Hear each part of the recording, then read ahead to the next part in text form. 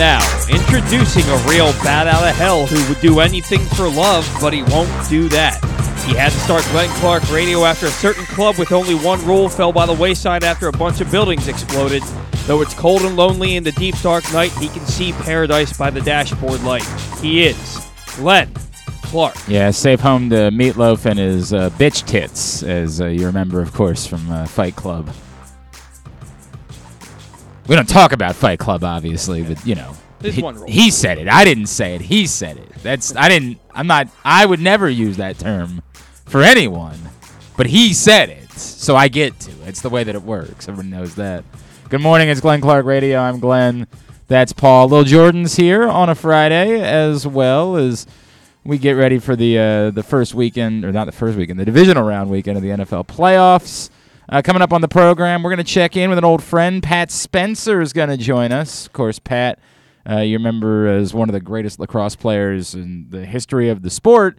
And he, all of a sudden, a few weeks back, was inserted into the lineup for the Capital City Go-Go, the G League team for the Wizards, and he's been killing it, averaging double-digit scoring.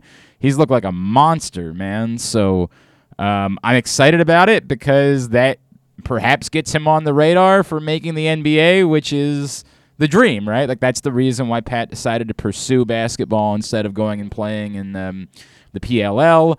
And he's playing like a guy that could have that opportunity. I mean, it's still a small sample size, and you know, I don't know all the inner workings of the Wizards and their decision making. Believe it or not, I've not paid much attention. I never will. Hang on, I'll talk about something in 1 second. But I'm excited for Pat because Pat is someone that could have had anything he wanted playing professional lacrosse. He would have immediately walked into that league and been a singular superstar, would have been the focal point of that league. And he'll always have that option. If at some point he chooses to do that, the moment he decides he's playing lacrosse again, he'll be the superstar of superstars. This is the dream that he had. This is what he wanted to do. And God bless someone pursuing their dreams. And he's playing really well. And still, people get very surprised when they see a 6'3" white kid who can dunk the ball. I joke with him. I'll peel the curtain back. We had to pre-record it because of his schedule with the Go-Go.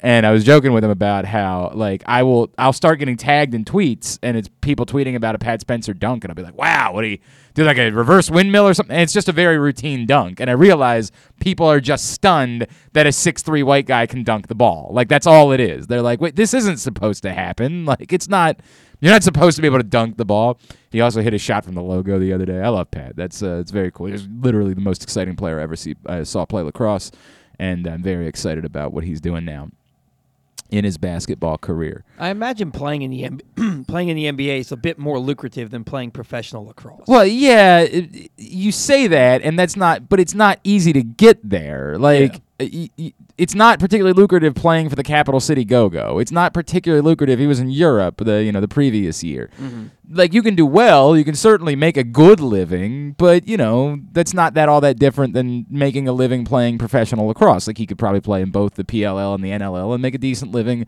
doing that, and he'd be fine. Endorsements and whatnot, yeah. Yeah, he'd be doing quite well for himself. It's specifically getting to the NBA and staying in the NBA. A guy, I think we're still trying to work on talking to Trevelyan Queen, who's from Glen Burnie, and got caught up for like 6 games because everybody was getting COVID recently. He's not wealthy. Like, that doesn't get you wealthy. It's just making it into the NBA. You've got to be there and get a real like Pat Connaughton is now wealthy. Pat Connaughton, who everybody knows once upon a time, was a pitcher in the Orioles system and decided to pursue basketball, and a lot of people were like, yeah, I think you're probably better off staying in baseball. Well, that proved to be wrong. He has stayed enough on the radar. Now he's an NBA champion, but he stayed enough on the radar to get actual contracts and make a lot of money. Like, if I had to guess, Pat Connaughton, his career earnings are in like the $30 million range, but we'll find out here in a second. I feel like he's probably a $10 million a year player. If you're a rotational player in the NBA at this point, you're basically a $10 million. Not quite. He signed a 3-year, $16 million deal. Okay. So still, 3-year, $16 million deal ain't too bad. And no, he's not a $30 million guy. His last deal, he made on his first 2 contracts, he made a total of $6 million. So this will put him, when he gets through this next season, he'll be at $22 million for his career. Ain't shabby, right? As a minimal rotation player, Pat Connaughton with the Milwaukee Bucks, right? Like, you make $22 million before you turn 30, you done damn well for yourself. Pat Spencer's not likely. I say not likely. I don't know that, right? Like, God knows. He breaks through, he gets the opportunity, who knows? But he's not likely. One, he's not as big as Pat Connaughton. Mm-hmm. It helps that Pat Connaughton had something significant going for him in deciding to play basketball, which was he had basketball size. He was a bigger dude who happened to also be a pitcher in baseball, right? Like, not quite Randy Johnson, but what is he, 6'6", 6'7", somewhere in that neighborhood? They list him at 6'5". I'm a little bit surprised by that. I think he's more like 6'6". He has closer to basketball height, and somebody would say, well, that's only the difference of a couple of inches. In basketball, that matters. Mm-hmm. In basketball, you're now talking about defending guards. Kevin Durant's more of a guard, and he's 7 feet tall, right? Mm-hmm. Like, it's very difficult to be able to guard consistently at 6'3". Now, that doesn't mean that, Steph Curry still exists, right? Like, it's not as if there aren't undersized guards that still play in the NBA, or that point guards as a whole have all gotten to the size of Kevin Durant. Like, we're not quite there. Pat Spencer, he absolutely has a chance, and that's why I'm excited about it. But it's going to be tough for him just because of size alone. Like, it's just going to be tough for him to stay. Pursuing it, to me, it's not really about practically thinking that he's going to get generational wealth out of it. Mm-hmm. It's really about a dream. Yeah. It's really about, I have dreamed of being an NBA player. I want to do everything in my power to exercise that chance until the point at which it's gone, until I realize it ain't, either it does or it's not going to happen. And when that's the case, if he wants to play lacrosse again, he can go play lacrosse again. It's pretty cool, though, that he's good enough to play in the G League. Like, it's amazing. His dream, and he can. It's amazing. He was good enough to. Yes, Jordan. Yeah. Go ahead. Even with his size, I mean, I follow basketball. I don't know how. So Darius Garland, who's having a career year at a point guard, he's 6'1". No, it's not as if they don't exist, right? They do still exist. Like 100%. They still exist. You still have the chance. It's just not as easy for players that are that size in order to crack through. And he only played 1 year of college basketball because he had this, storied college lacrosse career. And, he played in the Big Ten, and he proved people wrong that year in the Big Ten that didn't think he could be an impact player. He was a hell of an impact player during his season at Northwestern. So we'll talk to Pat. It's good to catch up with him, as he's really looked good over the last 6 or so games that he's played for the Go-Go. In a few minutes, our buddy Bruce I'm about to say Bruce Springsteen. What a get that would be. Oh, my God. Bruce Cunningham is going to join us. He was named this week Maryland Sportscaster of the Year. We're happy for him. Jeff Zrebeck was named Maryland Sports Writer of the Year, which is, they might as well rename the award. As long as Jeff's working locally, he should probably win it every year. No offense to any of our other friends that are writers in this area, but Jeff's better. I love you. It's a high standard that we're talking about. But this is the first time Bruce has been named. Bruce, back when years upon years ago when he was in Alabama, had been named Sportscaster of the Year in Alabama. But we got to go back to before Channel 45 ever existed to remember when Bruce was down there. So this is his first time being named Maryland Sportscaster of the Year. And Bruce has never actually appeared on this show. And there are some legendary Bruce stories over the funny thing, Bruce and I are friends. It's a very funny thing. But if you've heard some of the stories that Drew and I have told over the years, there have been moments. There have been moments with Bruce over the years. And then he was on a different radio station for a little while. It's just a whole... I think he's still over on... I think he still does weekends on the Fan. He was filling in for Haney a little bit earlier. Okay. And then it would be all weird, like, I don't know if I'm allowed to go on with him. Like, Bruce, what are you, afraid of your shadow? Come on, bud. I love Bruce. I do love Bruce. I really do. I genuinely love Bruce. His daughter and I were friends growing up. And I'm happy for him. I'm very happy for him. I know it's a neat moment for him being named Maryland Sportscaster of the Year. So we'll talk to him in a minute. I'm just going to take a minute here.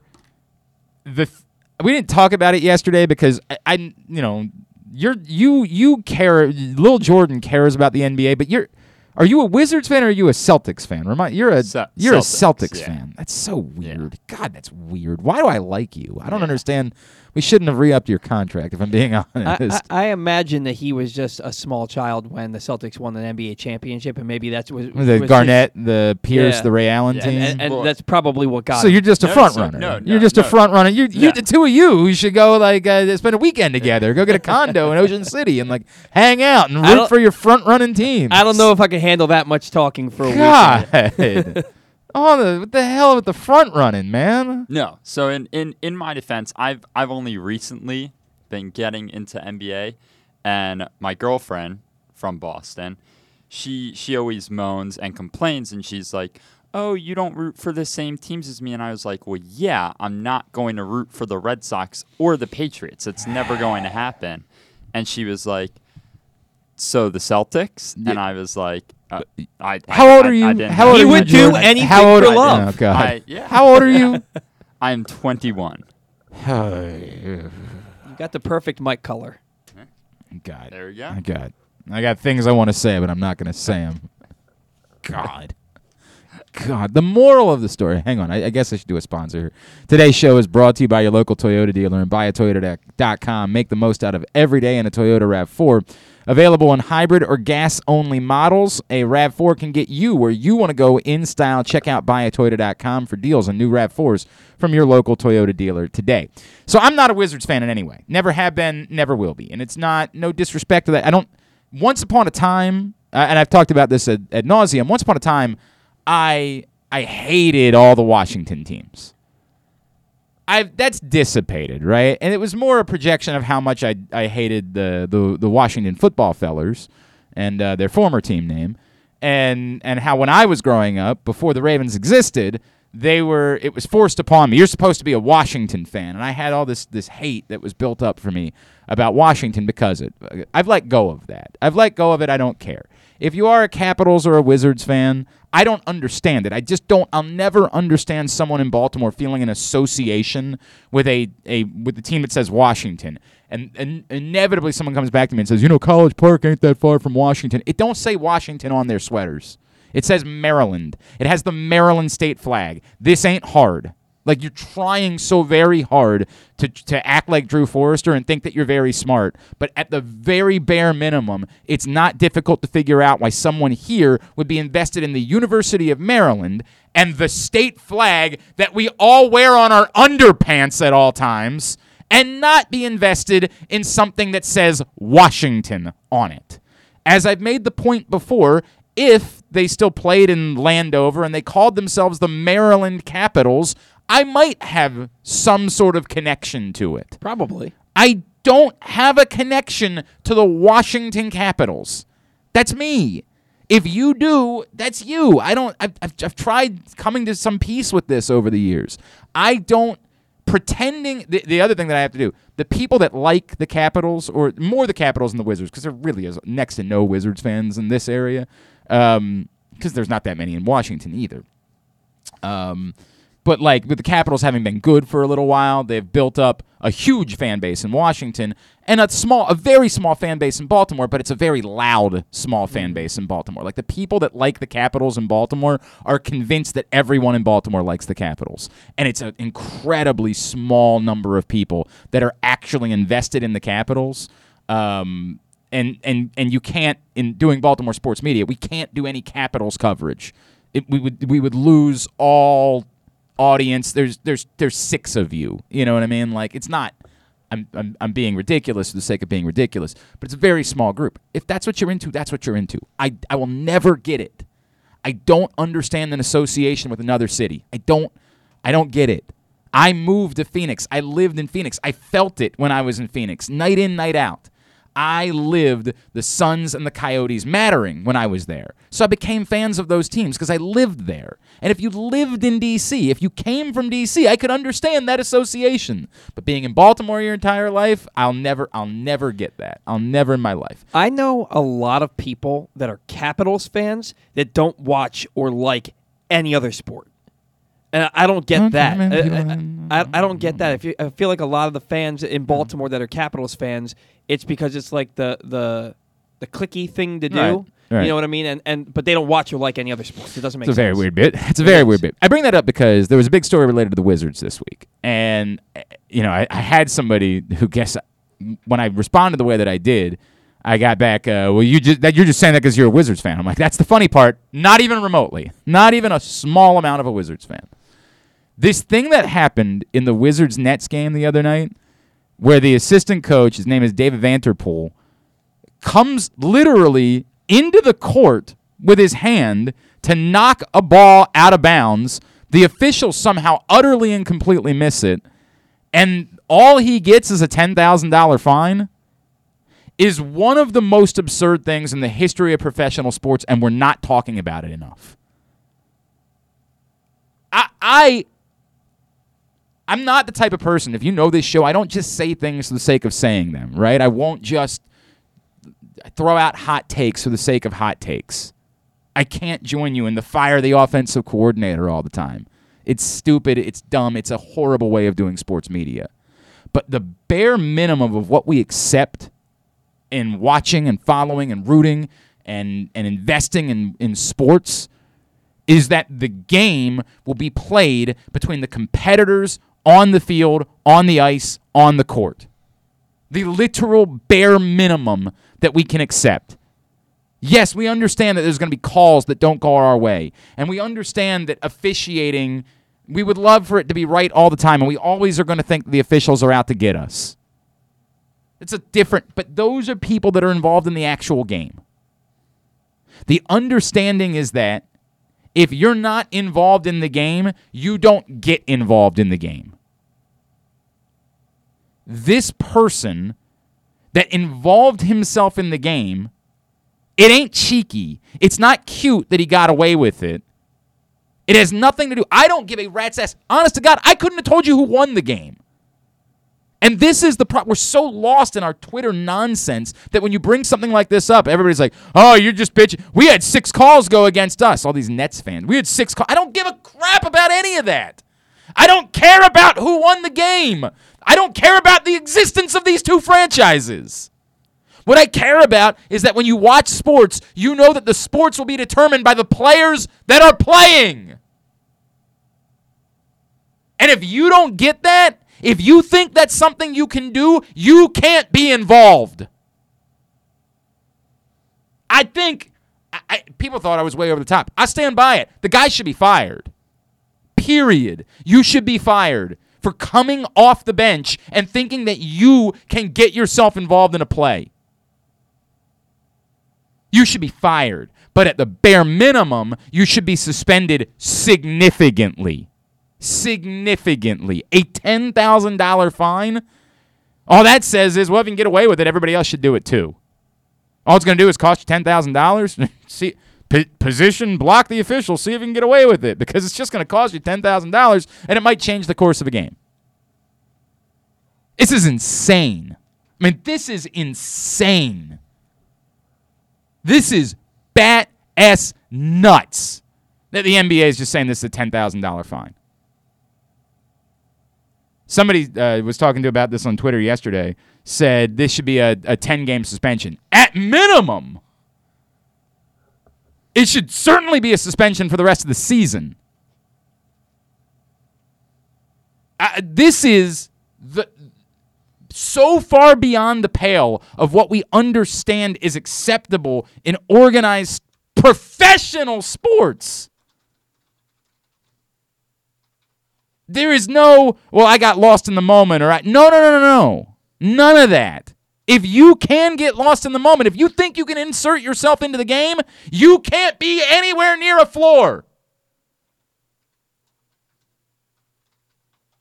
This is nuts, and we're not talking about it enough. We're just sort of, I get one, it's because it's the NBA regular season and nobody really cares about anything that happens in the NBA regular season. 2, it's because the NFL playoffs are going on right now, so all we care about is the NFL playoffs. This is an insane story that is not being discussed. It's just being swept under the rug. It's weird, but, whatever, it's weird. Isn't it silly? It ain't silly. It's embarrassing. It's embarrassing for everyone involved. It's embarrassing for this human being that thought it was okay for him to do something like this. It's embarrassing that the refs missed it and that the NBA doesn't have a system by which they make sure they get these things right.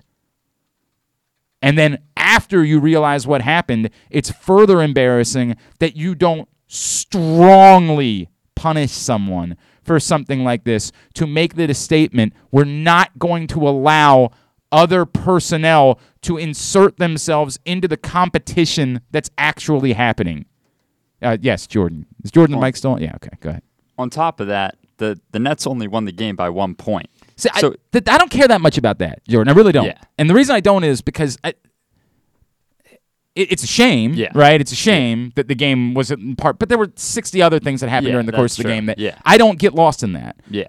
Whatever happened, right? Like there are things, officiating mistakes happen constantly. Yeah. Like you accept that as part of the game. This one is egregious, right? Because it's so obvious, but it's still an officiating mistake, and that happens. Yeah. What I care about is the NBA has the opportunity now to say, wow, we really effed this up by not getting it right, but we can make sure that it never happens again. We can make sure we make a statement to everyone who's near the floor, and they want more and more people right there on the floor. With that, how many people are right there that could stick their hands out? Get a fan courtside. 100%. If you're a fan of an opposing team and you happen to have a courtside seat, why wouldn't you try to do something like this moving forward, right? Like, and they would probably come down more strongly on a fan. They'd probably say you never get to sit there or something like that. I don't know what they would do. This is nuts. Yeah. This should be a heavy suspension. I mean, a rest of the year type of suspension at least. And it's a joke if it really is nothing more than a fine. All right. I'm not even kidding. I'm pretty sure this is the first time this man has been on this show at least. He was named this week Maryland Sportscaster of the Year. He loves you madly. He is our friend from Fox 45. Mr. Bruce Cunningham is with us now here on GCR. Bruce, what's going on, buddy? How are you? I'm well. How are you doing? I just walked the dogs, and to quote my friend Kevin Frazier, it is stupid cold outside. Dude, what in the world is this? I went over to the Towson game last night, right?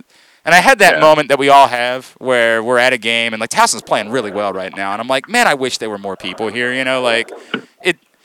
I wish people were embracing this, and then I have that feeling of walking back outside like, no, I know why everybody's sticking in their houses right now.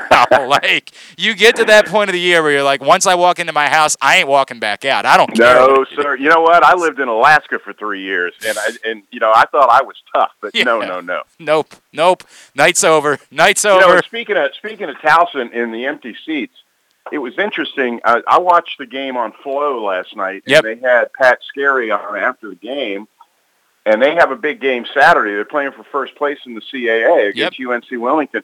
He said, we need everybody out here. Yep. So he went public, come on out and see this team. And you really should. They're playing great. And that's the point, bro. Like, I got stuff I want to talk about with you, but this is good to talk about. I know that people around here, when Ravens season ends, Maryland basketball has traditionally been what's carried us over to the start of baseball season, right? Correct. Like, and because Maryland basketball is in this empty sort of holding pattern, no one's invested in Maryland basketball. Understandably so, right? Like they're not good. They don't have a coach. There's nothing to watch with Maryland basketball right now. But it's a reminder that like college basketball still happens. And Terry Nolan's a local kid, and one of the neatest stories that you'll ever hear about a young man. He's a remarkable human being, and he's trying to get Towson back to the NCAA tournament for the first time in over 3 decades. Yeah, that is. And I tell you what, they also have that kid Jason Gibson. Oh, he's great. And I was talking to Morgan Atzett yesterday about this. He's from Severna Park. Yep. But he went to Sidwell Friends down in D.C., and he was the D.C. Player of the Year his senior year. And none of us up here know about him, even though he's local, 100%. So there's a lot of stories over there. Please stop pretending like there isn't a college basketball season. Please go out.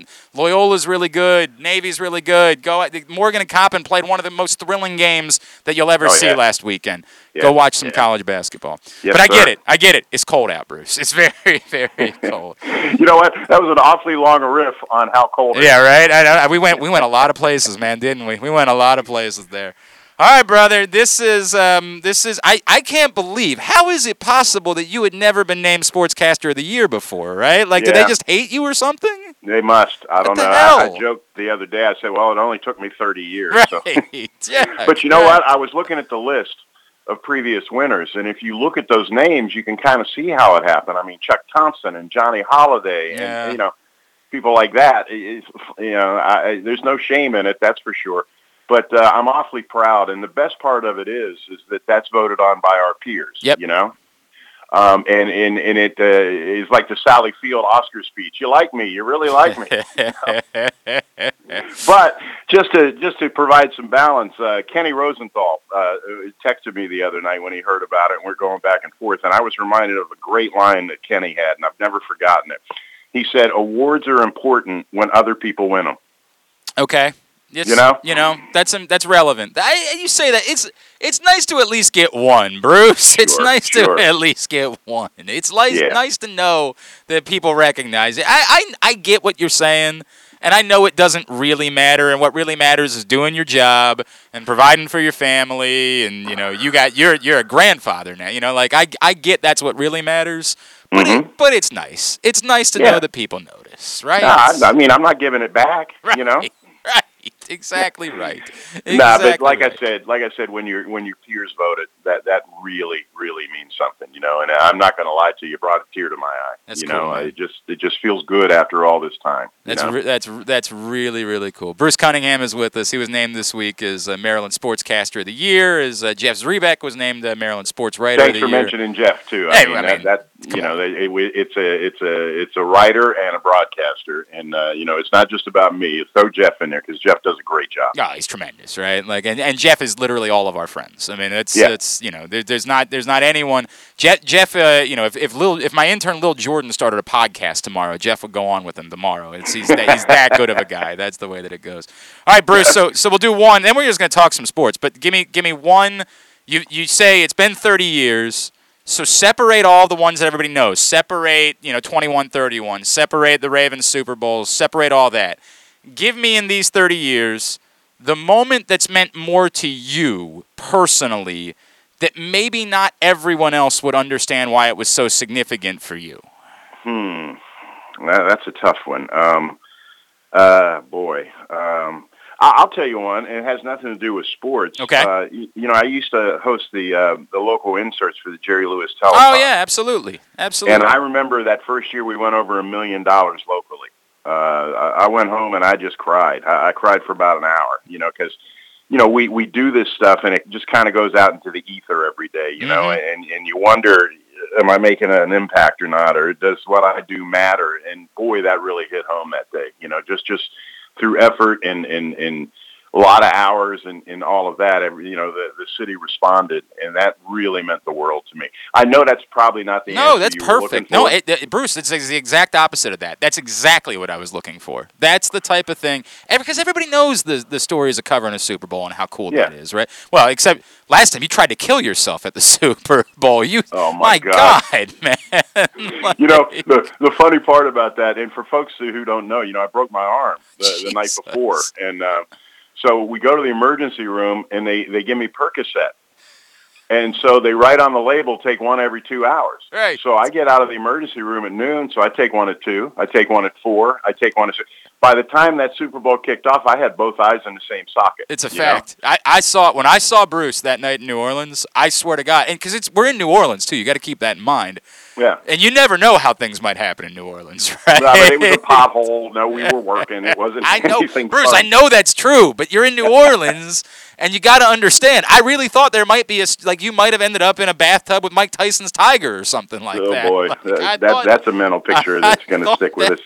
But the funny part was, when the lights went out that night, I kind of leaned into the guy next to me and I said, "Did the lights just go out?" And he said, "Yeah." And I was like, "Whew!" I thought it was the Percocet. 100%, man, 100%. But everybody knows those. It's too easy to tell stories like that when you talk about your career. I was actually touched by a story that you told about when you talk about the telethon. You told a story on social a while ago about a young man that you met during the telethon, and him going on and growing up and getting married, having his own kids, and that's Chris Washington. Yeah, that's the type of story that I think makes it was way more significant than any of those. Yeah, things. The sports end of it kind of all runs together, and I won't say it's a blur, but I mean it's a pretty full suitcase, if you will. Sure. But when you step outside that realm, and you're able to do other things, that's meaningful, 100%.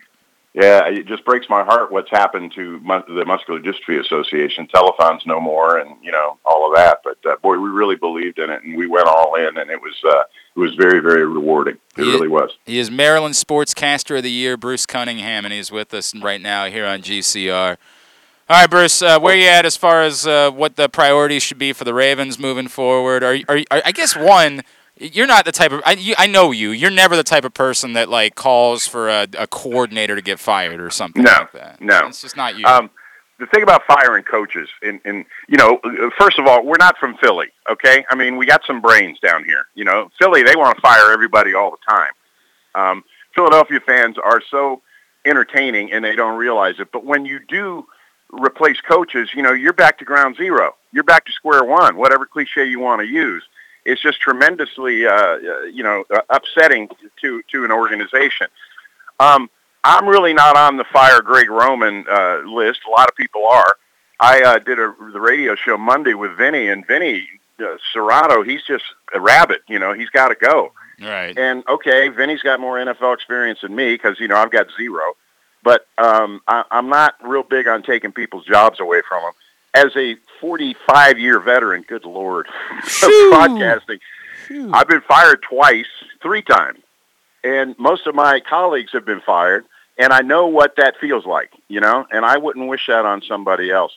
If they feel like they got to make a move, well, okay, make the move, but I can't see pointing the finger at just one guy. Well, and that's Bruce. It really is the crazy part to me. Like we've all been in this town. You've been here for the entirety of the Ravens' existence.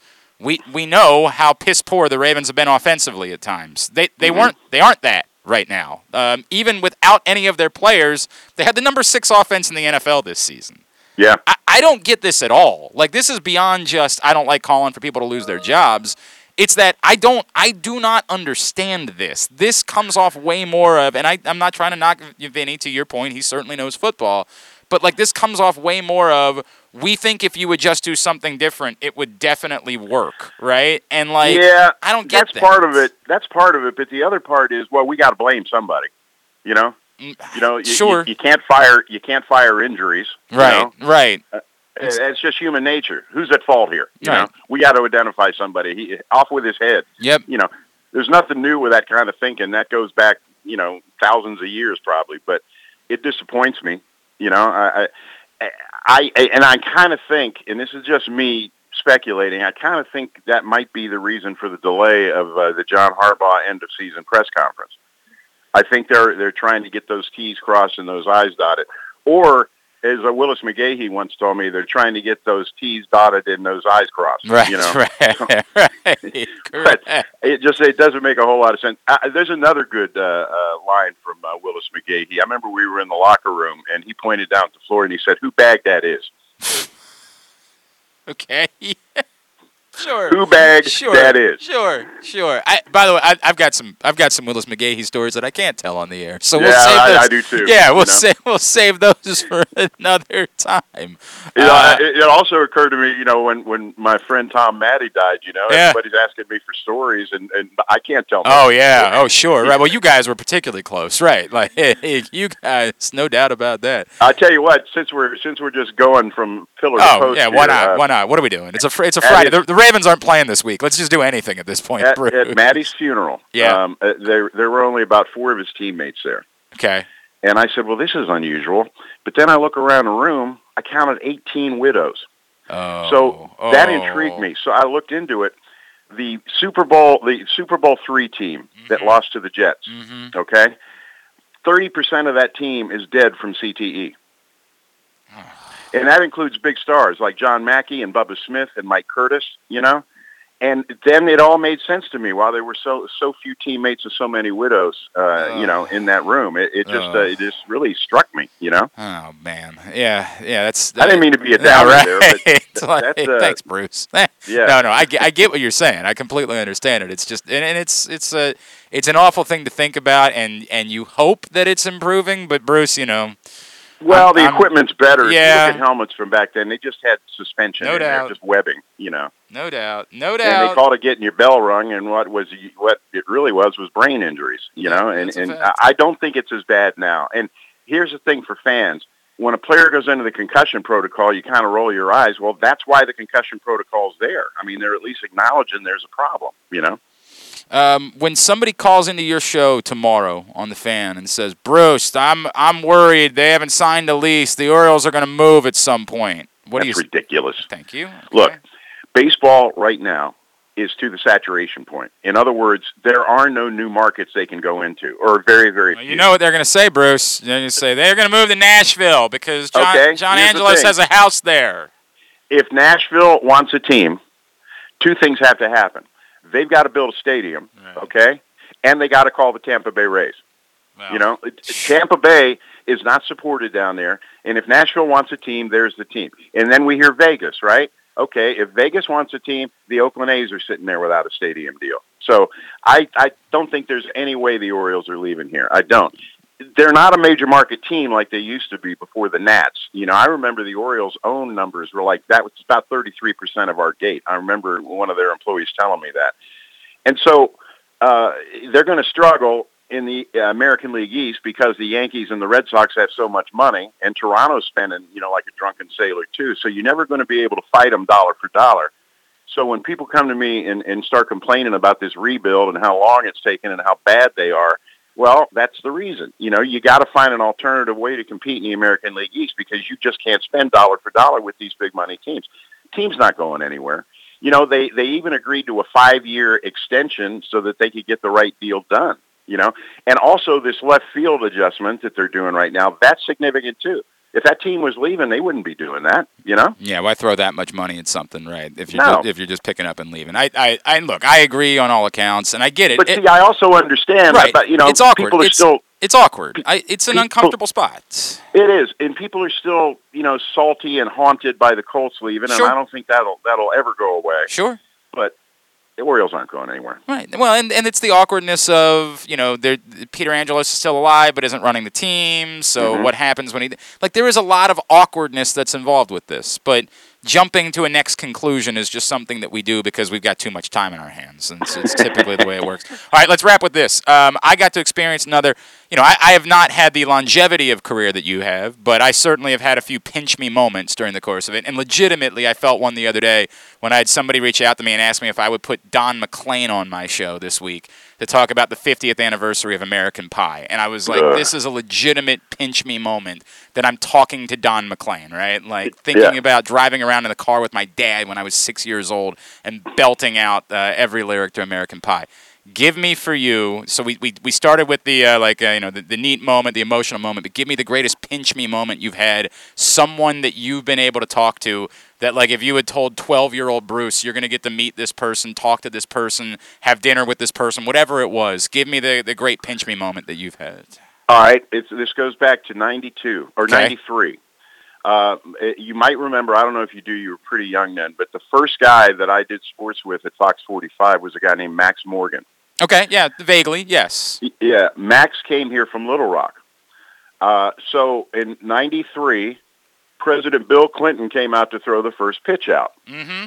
We're all on the field, and they got us behind velvet ropes up around first base. So he looks to the left and he waves, and he looks to the right, and he goes, "Hey, Max!" They were buddies from Little Rock. Ha! He walked right up to us. He hugged Max. Max introduced me. "Bruce, how you doing?" You know, boy, oh boy, wow. You talk about a pinch me moment. It's and I'm not good. trying to be political, but anytime you can meet a president of the United States from a guy who's a friend of his, that was crazy. That's tremendous. That is tremendous. And I get that entirely. I watched Pete Gilbert go out of his way. Like, he literally, broke through 3 velvet ropes to try to get access to Obama the day that he was at Towson game.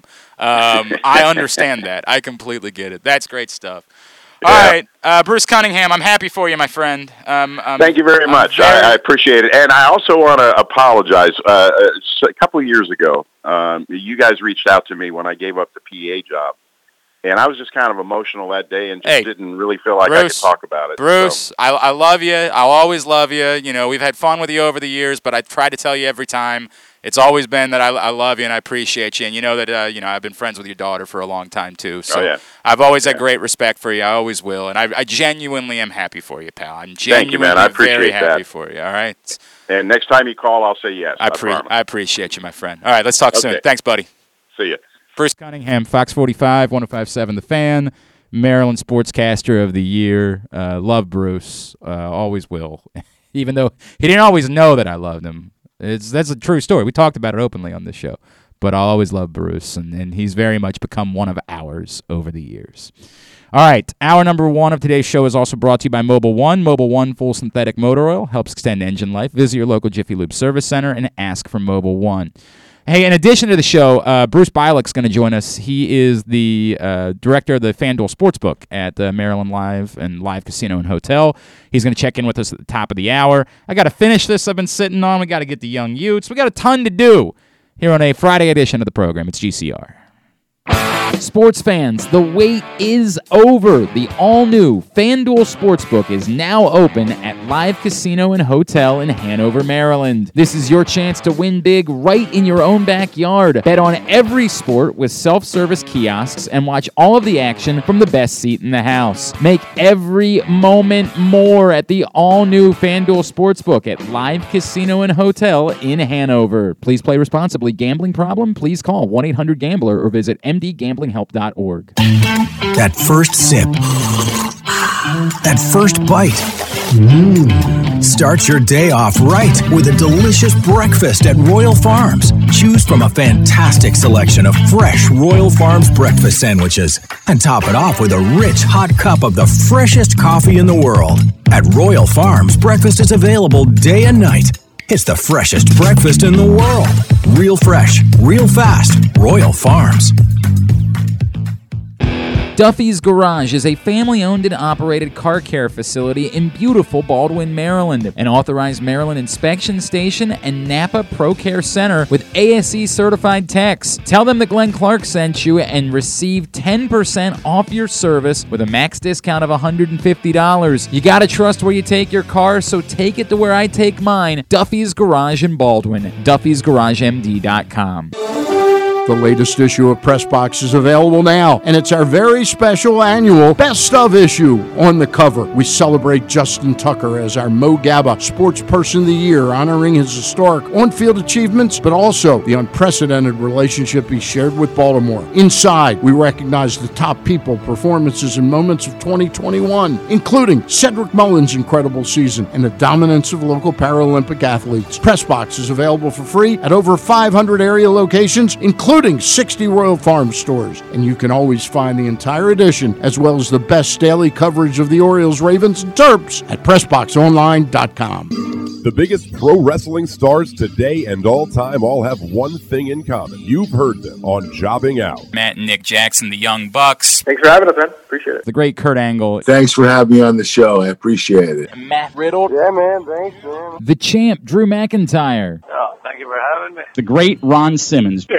Keith Lee. Appreciate you guys having me, man. Bill Goldberg. My pleasure. Charlotte. Thank you so much for having me. Mick Foley is with us. This is the greatest name for a wrestling show I've ever heard. MJF. I'm glad you're happy I'm on this show because I'm freaking miserable. Le champion. Chris Jericho. Le champion. AJ, Aaron, Brandon, and Glenn are talking pro wrestling every week on Jobbing Out. Find it at PressBoxOnline.com/radio, iTunes, and SoundCloud. Stay tuned. Your chance to win $1 million is coming up. Probably not from us. You're listening to Glenn Clark Radio. All right, back in here on GCR. Thanks again to Bruce for hopping on with us for a minute this morning. Today's program also brought to you by CCBC. If you need to hone your computer skills to improve and boost your career, or maybe you want an IT certification, CCBC Continuing Education is the courses and programs you need for a career in the computer field, and it's all tuition-free. From the basics to specialized training, we have the classes you need, from hardware to programming to cybersecurity and so much more. It's your choice. It's your career. 443-840-4700 or visit ccbcmd.edu/computer training. All right. A couple of things. One, Louis Anderson passed away. That sucks, man. He had been dealing with some health issues, and we had heard about that this week. But man, I didn't realize how bad it was. That just sucks. Louis Anderson was amazing. Obviously there's a million things, and most recently it was Baskets. After he had been totally off the radar for a while, and Baskets was so wonderful. Zach Galifianakis playing both the main characters, and Louis Anderson playing those characters' mom. Like, just, it makes no sense why that show worked so well, but it did. It worked so well. And then the French girl, she's like, are you going to be a clown? Oh man, I love that show so much. Baskets was so good. So that sucks. It just sucks. And not, 68 is too young still. That's still far too young. So safe home to Louis Anderson. That's terrible news that we get today.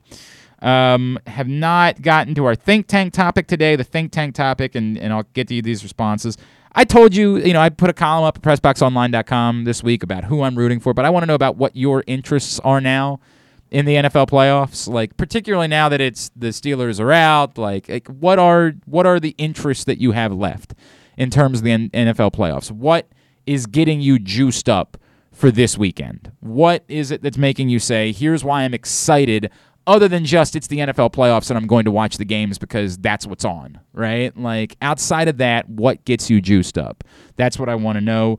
Responses that have come in so far from Paul in Orlando, seeing Brady and Kansas City get bounced from the playoffs, and Rodgers getting his second Super Bowl ring. I think he deserves another ring to reward his on-field excellence over all these years. I just don't like how the Kansas City organization operates with seemingly zero moral compass to signing players. I'm with you on the Kansas City thing. It's not just that I think the Bills will win on Sunday. I'm rooting for the Bills to win, but I already told you guys that the Bills are the team that I'm adopting the rest of the way. The Kansas City thing has bothered me for a long time. We just don't care. We'll go sign Tyreek Hill. We'll take a chance on anybody like that. But they got rid of Kareem Hunt. Yeah, that's true. They did the right thing. There's a video of that. I'm with you. I'm with you on Kansas City. As I wrote in the column, you can't get me to embrace Aaron Rodgers. It's not that I hate him. I don't really care. Honest to God, I don't really care about whether somebody's vaccinated or not. But in terms of someone being deserving, the guy that tries to compare himself to Martin Luther King because he doesn't want to get vaccinated is not a guy I'm embracing. I'm just not going to embrace that guy. If he wins, bully for him, man. Like, I'm not going to be bothered by it either. This is not, all of a sudden he's an enemy to me. It's as far as guys that I'm going to root for, it turned the moment he tried to throw out Martin Luther King's name in talking about his own plight. Like, okay.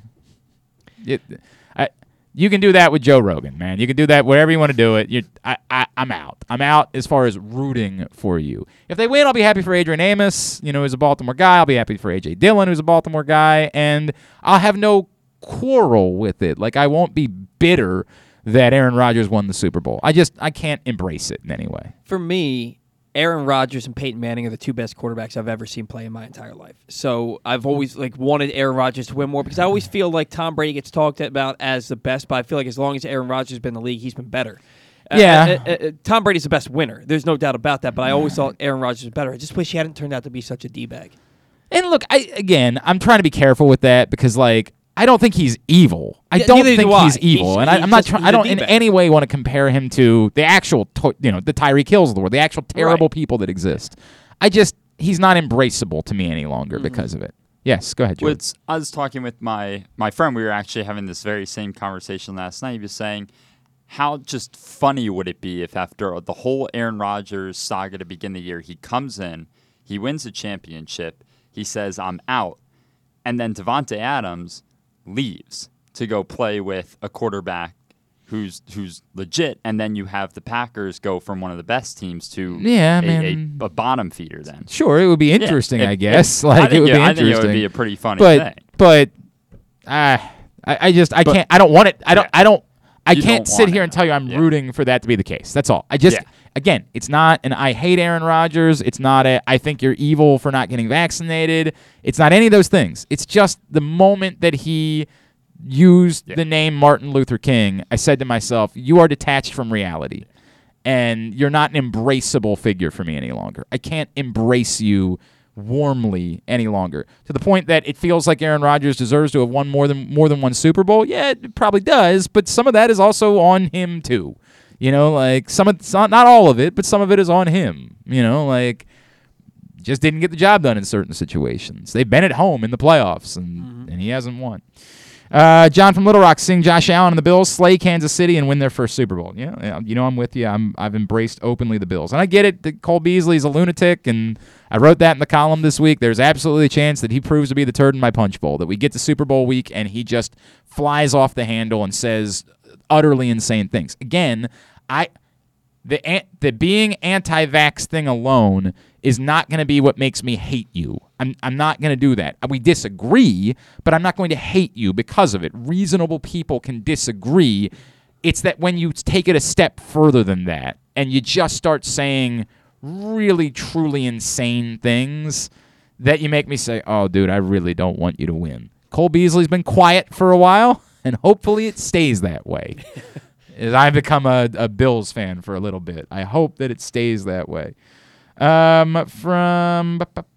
Lauren, the hope that the remaining games will be closer than last weekend's. Yeah, I think that's a very, very reasonable interest to have in the NFL. If that's the entirety of your interest, is I just want the games to be better than they were, I'm with you. That Bills-Patriots game, I think I was anticipating that game so much, and it was so bad. It was just such a blowout. This is where I'll disagree. That one was fun. It was fun to watch it because what the Bills were doing was so amazing, and because they were doing it to Bill Belichick. Yeah. As much of a blowout as it was, because it was only the second game, because we hadn't had 4 blowouts at that point, and because it was... That's a good point. It was such perfection. Like, it was literally every drive they're scoring a touchdown, and it was Bill Belichick that they were doing it to. I still enjoyed that one. It wasn't until, by Monday night, I was utterly tapped out. I was just, this is not interesting anymore. This is, I'm out, right?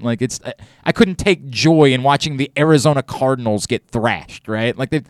They're a not practically non-existent franchise, right? How do you take joy in that? I'm a Kyler Murray hater. See, that doesn't make sense to me. Why hate Kyler Murray? I always have. I don't get that. I just always have, man. I just feel like he's super arrogant, and I feel like the way he handled himself, and it's like, are you going to do baseball or football? I feel like he handled that did a bad interview in the Dan Patrick show for sure. There's no doubt about that. But he just rubbed me the wrong way, and he just always has. Oh man, I can't fathom hating Kyler Murray. I can fathom. Hate's a strong word. I don't care for if you're indifferent towards him, I could get that. I'm very indifferent, but that's the point. I'm indifferent towards the Arizona Cardinals, particularly without Larry Fitzgerald. If they had Larry Fitzgerald, I would root for them because Larry Fitzgerald's one of the greatest gentlemen that's ever played this sport, and one of the great is somehow perhaps the most underappreciated wide receiver, despite the fact that he's an obvious first ballot Hall of Famer. We don't talk about him. When I saw a debate going on, Torrey Smith was involved with this week about the greatest wide receivers of all time, and no one talks about Larry Fitzgerald. When everything about Larry Fitzgerald says he might damn well be the greatest wide receiver of all time, because he played for such a moribund franchise, we never talk about it. And we he never wasn't have flashy. that. He was just damn right. good. He didn't run his mouth. He wasn't a brand. He was just a gentleman that went and played football and was dominant and was amazing and did things other human beings couldn't do. So if Larry Fitzgerald was still there, I would probably find myself inclined to root for the Cardinals. But without him there, I'm just wildly indifferent towards the Cardinals. Yes. In regards to the playoffs, do you think the old format was better? Yeah, we talked about it this week. Yeah. You're not going to get me to ask for less football games. You're just never. You're never going to get me to campaign for less football games. It's January. Bruce and I were just talking. We don't want to go outside. Yeah. We don't want to do anything right now. I need more football games. I need as many football games as you can possibly give me. Right. Yeah. I'm not going to campaign. The argument is I'm not campaigning for more. I'm not saying we need to expand to 8, but you're not going to get me to agree to give up football games during the course of a month where we don't want it. We have nothing else to do. Yeah. We're stuck inside our houses. It's my toes still hurt because it's so cold outside. I don't want less football games. Again, the question that we're asking is what actually interests you? KZ is a good company man. Playing Underdog Fantasy Football. Right now, if you happen to sign up and use the code PRESSBOX on your first deposit up to $100, we'll match it. From your friends at PressBox Online. Thank you, KZ. We do love Underdog Fantasy Football. I do love KZ, and I appreciate that. And yes, to me, by the way, I was expecting more of those answers. I was expecting more of the only interest that I have left at this point is betting, right? That's all that I really have left as far as my interests are concerned. We haven't gotten as many of those. There are more people that are telling me they have interests, and some of them are vague, Lauren saying just the games are a little bit more entertaining. I was expecting more people to say, I kind of don't. I think, I'm going to root against Tom Brady on Sunday, but as we've all talked about, it ain't like rooting against Patriots Tom Brady. Mm-hmm. I'm still rooting against him. You're not getting me to try to pretend like I like Tom Brady. That's not going to happen, but it's not nearly the same as rooting against Brady and Belichick was. Right. We don't have the Steelers to root against. We can say we're rooting against the Bengals, and I think we are, because I don't think we want to see the Bengals win the Super Bowl, but it ain't like rooting against the Steelers. It's not, we're not getting life from rooting against the Steelers. We're all acknowledging, man, it really is quite fun to watch Joe Burrow and Jamar Chase play football. Like, they're a lot of fun to watch play. Like, we don't want them to win, and they're going to be a problem, but, like, they haven't done it before, and it's fun to watch those dudes play. We're rooting against them, but it ain't anything like rooting against the Steelers. I hate that I don't hate Joe Burrow. That could very well change in the coming years when he's going toe-to-toe with Lamar Jackson. But I don't hate him. As I wrote about in my column this week at PressBoxOnline.com, it's a preemptive hate for me. I compared it to, Jesus, I don't even know if you were alive. The Super Bowl when it was the Rams and the Patriots. Yes. After the 2001 season. I remember where I was and who I was watching. And I don't know that I remember that much. I don't remember. I was in college. I was at UMBC at that time, so I don't remember what the scenario was. But I remember having that feeling for the weeks leading up where I was like, man, the Patriots are sort of scrappy underdogs and this random quarterback nobody's ever heard of and probably never will again. Like, wouldn't this be one? And the Rams had just won a Super Bowl 2 years before that. You're like, wouldn't this be one of the all-time great stories of this woebegone franchise, with this quarterback that's never going to amount to anything, that just got inserted in because of some freak situation? Like, wouldn't this be one of the all-time great underdog stories? Like, don't we kind of have to embrace that story? And so many of us legitimately were rooting for the Patriots to win that Super Bowl because we embraced the underdog story.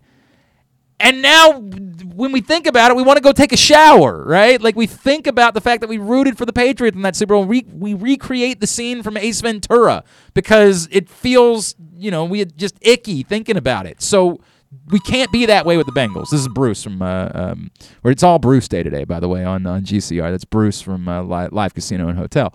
Oh, no, he's not there? All right, well, hopefully he'll be there the next time. But, like, I do have to say, I am about to answer the phone. Okay, yeah, that's what I was thinking you were about to say. That's exactly what I thought you were about to say in that moment. So, no, we can't root for the Bengals because of it, because you might find yourself saying, like, it'd be a neat story. It's a moribund franchise that, has never experienced any joy, and, like, it's an opportunity for them. You might have one of those feelings, but you're going to regret that 5 years down the line when they've been kicking ass and a threat to the Baltimore Ravens for years. I was an OG Tom Brady hater. Oh, you didn't get on board? No, because this is a weird bit. You're going to call this a weird bit. I was a closeted Drew Bledsoe fan. What? I had watched Drew Bledsoe torch the Ravens for like 320 yards and 4 touchdowns a couple years prior. And it's not that I like the fact that he won the game. He was so good. I was like, that's the best quarterback I'd ever seen. Well, you were wrong. And he had just gotten this big deal with the Patriots, and then he got hurt, and Tom Brady took over. I didn't think Tom Brady was great that year, but he did enough to win. And then Brady gets hurt in the AFC Championship game. Bledsoe comes in, leads them to the victory, and then Brady gets to start the Super Bowl. And I hated Tom Brady from that point on. And that's also why I hated. It was just because he wasn't Drew Bledsoe. That's also he ruined your boy. That's also why I always hated Tony Romo. And then, then Tom Brady winning made it that much easier to hate him. So I hated him from basically day one. On top of everything else, on top of the underdog story, I also owned a Patriots jersey at that point in my life because, the reason being, Terry Glenn was the late Terry Glenn, of course, was a very good wide receiver for the Patriots, and hello, hello. I was able to walk around the halls of like John Mayer. I want to run through the halls of my high school, right? I was running through the halls of Perry Hall High School with my own jersey. Like, I had my own name on the back of my jersey, so I pulled it out for that Super Bowl. There goes Glenn. Yeah, right? Like, we were embracing the idea that I regret it to this day. So, you can't root for the Bengals. All right, let's talk a little bit more about the NFL playoffs. And we're headed out to the FanDuel Sportsbook at Live Casino Hotel on Sunday. Myself, the NFL chick, Sarita Hubbard, will be there for the early game between the Buccaneers and the Rams. We'll be hating on Tom Brady while we're there, unless he can make us some money. And that's the important part. We want you to come join us. We're going to have some giveaways. If you haven't been yet, it's an immaculate place. And joining us now from the FanDuel Sportsbook. And Bruce, I want to make sure I have. Is it Bielek? Please make sure that I have this correct. Is that how we pronounce your last name? It is Billick, just like Billick. Ravens coach Brian how Billick. about that? How about that? You're not related because it's not spelled the same way.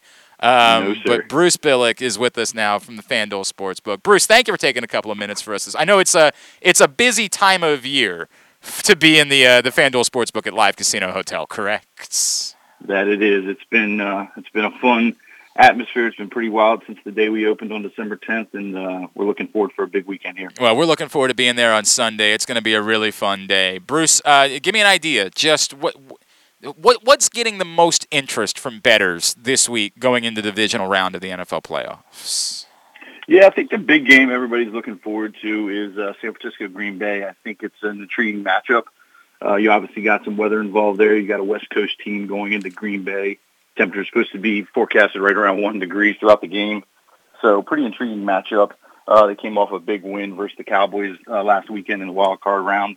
So I think people are pretty pumped up about that Saturday night matchup. Yeah, it's a huge one, and that's such an intriguing number too, right? Where you're like, boy, the 49ers look good, and like, oh man, do I want to bite on that? But then you remember that's Aaron Rodgers and the Packers on the other side, Exactly. right? Like, it is a very intriguing number to be staring down at. What are outside of the game odds themselves, right? Like outside of just betting games straight up, what have been the other things that are available in the FanDuel Sportsbook for people to bet on that you have found that bettors are most interested in as far as props are concerned, player numbers? What else besides just simply the game odds? Yeah, it's a good question. So, FanDuel does have a ton of markets for all of the NFL games. I think what we're seeing a lot of is the anytime touchdown scores. Okay. We also have first touchdown score, first scoring play. So there's a ton of different options for all of our customers. So, you want to come in, you don't want to stay for the whole game. You want to see who scores the first touchdown. You got pretty intriguing odds on those. We have, just to give you an example, in the Cincinnati-Tennessee game, we got Derrick Henry at plus 470 to score the first touchdown. Okay. Anytime touchdown, we got Jamar Chase plus 130, which is some pretty good odds considering he's had some huge games over the past. Yeah, he's few okay, weeks. right? Actually, the Henry number is actually quite intriguing to me, right? Like, that's what we remember of the Titans with Derrick Henry when he's healthy. Like, he is their offense. So the idea, he's coming back off injury, so right, it's going to be an intriguing. Now they do have him as an anytime touchdown scorer. He's minus 190, so that makes sense. He's pretty heavily favored to score a touchdown. But it's interesting to me that you're getting that good of odds on him, for being the first touchdown scorer, right? Like, yeah, that was the one that popped out to me. It's pretty intriguing. I can see this game going off, and when they get down in the red zone, Derrick Henry is their guy to go to. Right. So it's a pretty healthy number. Oh man, I gotta think about that one a little bit more, Bruce. Bruce Billick, FanDuel Sportsbook. He is with us here on GCR again. We will be there on Sunday for the 3:00 game between Tampa and Los Angeles. You don't happen to have the numbers handy, do you? I need to know. And anytime, I want to bet both on Gronk and on Mike Evans as anytime scorers in that game.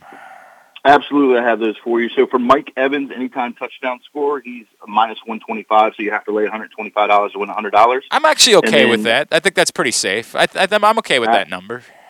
Absolutely. And then for Rob Gronkowski, he's plus 110, so $100 wins you $110. So both pretty decent odds on both of those. They have a tendency to find the red zone pretty easy with Brady back there, so pretty intriguing odds on those two. I think I like both of those. I think I might be putting money in on both of those particular numbers for that game on Sunday. And then another great thing, just so not to interrupt you there, another great thing on those two is if you do utilize our kiosk, you can actually, we have a product that's called our same game parlay. Yep. So you can actually parlay both of those if you were really wanting to get a little crazy and think both of those are going to score. You could actually pull those together and parlay them with the same game parlay on our kiosk. I think you can bet on Schmen Schmark doing that on Sunday. I think you can bet on that being something. I think the odds of Glenn Clark making that exact bet are quite good. I think that there is Let me know. We'll certainty. be there to help you. We have plenty of staff to help you out there. Bruce, let's talk about that. For people that haven't been, and that's one of the things I've been telling about people, I think there are still people that, now that sports betting has become such a ubiquitous part of sports media, they're almost intimidated by it, right? They don't want to admit to anyone, I don't know how to do this. Like, I'm interested in it, but I don't want to admit to my friends I don't know how to do it. And it's one of the things I've been saying, hey, come down on Sunday and we'll help you out with it, right? Like, to our listeners, if you're in our audience and you've never bet before and you wanted to get know more about betting, I'm happy to help you, right? Like, I'm happy to give you more information.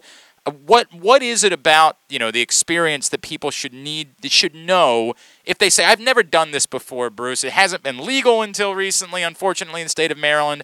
I want to try it out. I want to get there this weekend, watch some football games. What do they need to know about the experience of betting in the FanDuel Sportsbook? Yeah, I think that's one of our key differentiators, Glenn. I think what we really try to do here is we really try to cater to our guests to make sure they get the best customer experience possible. We realize some people have never placed a wager in their life before. We realize some people have been placing wagers for many years. They may be going out to Vegas for the past 20 years. So we have, we want to make sure we cater to everybody. All I would say to our customers thinking about coming in, just come in, ask for myself. My name's Bruce. I'm here to help. You'll see me out walking the floor, helping customers. I've helped individuals that, feel uncomfortable getting on the kiosk. Once they get on the kiosk, we show them how easy it is to use. They're like, wow, this is pretty intriguing. Our kiosks are 24/7, so you can come into Live Casino at any point in time and place a sports betting wager 24 hours a day, 7 days a week. Those are on all the time. And then we have 10 windows that are staffed by sportsbook ticket writers that you can come up and they can assist you with your wagers too as well. So you'll constantly see our staff walking the floor, talking to individuals, making sure there's no any help needed. So we're here to educate everybody. So again, we want you guys to have a good time. We want people to come in and enjoy themselves. So whether you're this is a beginning thing for you, or you've been doing this for quite some time, I'm sure there's some markets you may be unfamiliar with. So we're here to educate and help all of our customers. I got to tell you, if I were a younger now I got kids and jobs and things like that, Bruce. But as a younger man, you would have actually seen me in there 24/7 because the Australian Open there is nothing I bet on more than tennis. Like, it just happens to be the thing that I love betting on. I would have been that guy sitting there at 3:30 in the morning watching tennis at the FanDuel Sportsbook, making bets. Well, you could probably tell I probably sound a little bit tired. I was actually up watching the Australian Open. There you go. So, there you go, man. I love me some tennis. Berrettini Alcaraz was so good last night. Oh, it was so good. There's some great matchups. Yeah. Into the fifth set. And you guys just added more kiosks, right? I was there earlier this week, and I saw you guys are up to 50 kiosks now, right? We did. So we originally opened with 31 kiosks, and if you've been in on a Saturday or Sunday or even on a weeknight, the kiosks are heavily utilized. So we listen to our customers. We always want to get feedback from our customers, and we knew there was a need for additional kiosks. So we actually added 20 prior to the start of Wild Card Weekend last weekend. So we're now currently sitting at 51 kiosks for our customers. And while we do have 51 kiosks, we have the most kiosks of any sports book in Maryland right now, which is, is great for our customers. But we also do have some pretty healthy lines. So if you guys are listening, customers, definitely encourage you to come in early and often, especially Saturday and Sunday, and try to get your bets in sooner than an hour before game time. No doubt. And then there's in-game betting that we'll be doing. Like there'll be numbers. Are you going to be there Sunday, Bruce? Are you going to be there during the game, the 3:00 game? I will be there all weekend, sir. So I will be coming over and bugging you about lines that might become intriguing during the game that we can tease out to people, and we'll be talking about that. And that's sort of what we're going to do. And Rita and I will be there. And we'll sort of be hosting that game and helping you guys. If there's an interesting number that pops up that maybe you didn't see, we're going to be informing you about that as the game goes on. That's going to be what we're going to be doing Sunday while we hang out. And if you haven't experienced sports and social either, the food's delicious, the atmosphere, all the screens, the reclining. My God, it's just such a cool place to go hang out. You got to get down and check it out.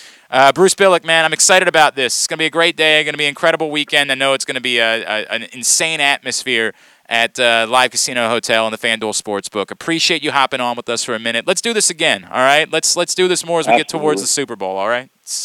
Glenn, thanks for having me on. If you guys need anything, let me know. Look forward to seeing you guys on Sunday. Can't wait. Thank you, Bruce. Bruce Billick from the FanDuel Sportsbook checking in with us ahead of the divisional round of the NFL playoffs. And again, Sunday, 3 o'clock, the NFL chick, Sarita Hubbard, and I will be there hanging out with you guys for the Rams-Buccaneers game. And we got a lot of great giveaways. We're going to be doing some prizes for those of you that show up and tweet out that you are live at Live with us. We'll have some great giveaways for you. It's just going to be a really, really fun day watching football. You're watching the games anyway. Come watch with us, hang out, win some money, make it a great day at the Live Casino and Hotel and the FanDuel Sportsbook on Sunday. All right, moving along on a Friday edition of the program from Jason. Jason says, my most significant interest is who can knock Cincinnati out. So Jason's gone the other way. Like, he's already full-on Cincinnati hate. I'm not full-on Cincinnati hate. I'm acknowledging I need to root against them. I'm not – here's the way I would say it. They're admittedly, if they beat Kansas City – or they don't play Kansas.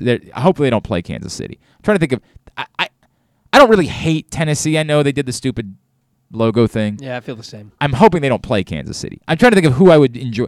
If they do, if it ends up being an AFC Championship game of Cincinnati and Kansas City, I can't tell you that I'm going to have, like, I'm really happy about the result either way, right? And if Cincinnati beats Kansas City in the AFC Championship game, there'll be some part of me that'll be like, well, at least it ain't Kansas City, right? Like, I would prefer it to probably be Buffalo and Tennessee. That would probably be my preference for what the AFC Championship game is, and Buffalo beats Tennessee. But there is a scenario by which I just can't build up. Like, for example, when Pittsburgh plays Kansas City last week, we all knew we didn't want it to be Pittsburgh. We don't love Kansas City, but they were reluctantly the enemy of our enemy is our friend. You know what I mean? Like, we all wanted it to be Kansas City that won that game. If it ends up being Cincinnati, Kansas City in the championship game, I don't think I'm going to feel the exact same way. I just don't. So I'm not. I haven't gotten there. The way I am, and I'm like this with baseball too. Like. Hate's such a strong word, but I hate the Yankees, the Red Sox, and the Blue Jays. Right. But there are players on those teams that I like. No, right? I mean, I like Zach Britton. You know, right? I like Aaron Judge. I think Aaron, I root against him. I don't get this at all. I do not understand this. He is notoriously just a really good dude. But I think God bless. I like when people are genuinely good people. It's nice and all. So I don't hate. That's all well and good. I don't hate JD Martinez. I hate what he does to the Orioles, but I hate the franchises as a whole. Yeah, so I'm on board with. I can just totally hate Cincinnati. I hope the Ravens just blow them out twice next year. I hope they get embarrassed tomorrow. But I like Joe Burrow.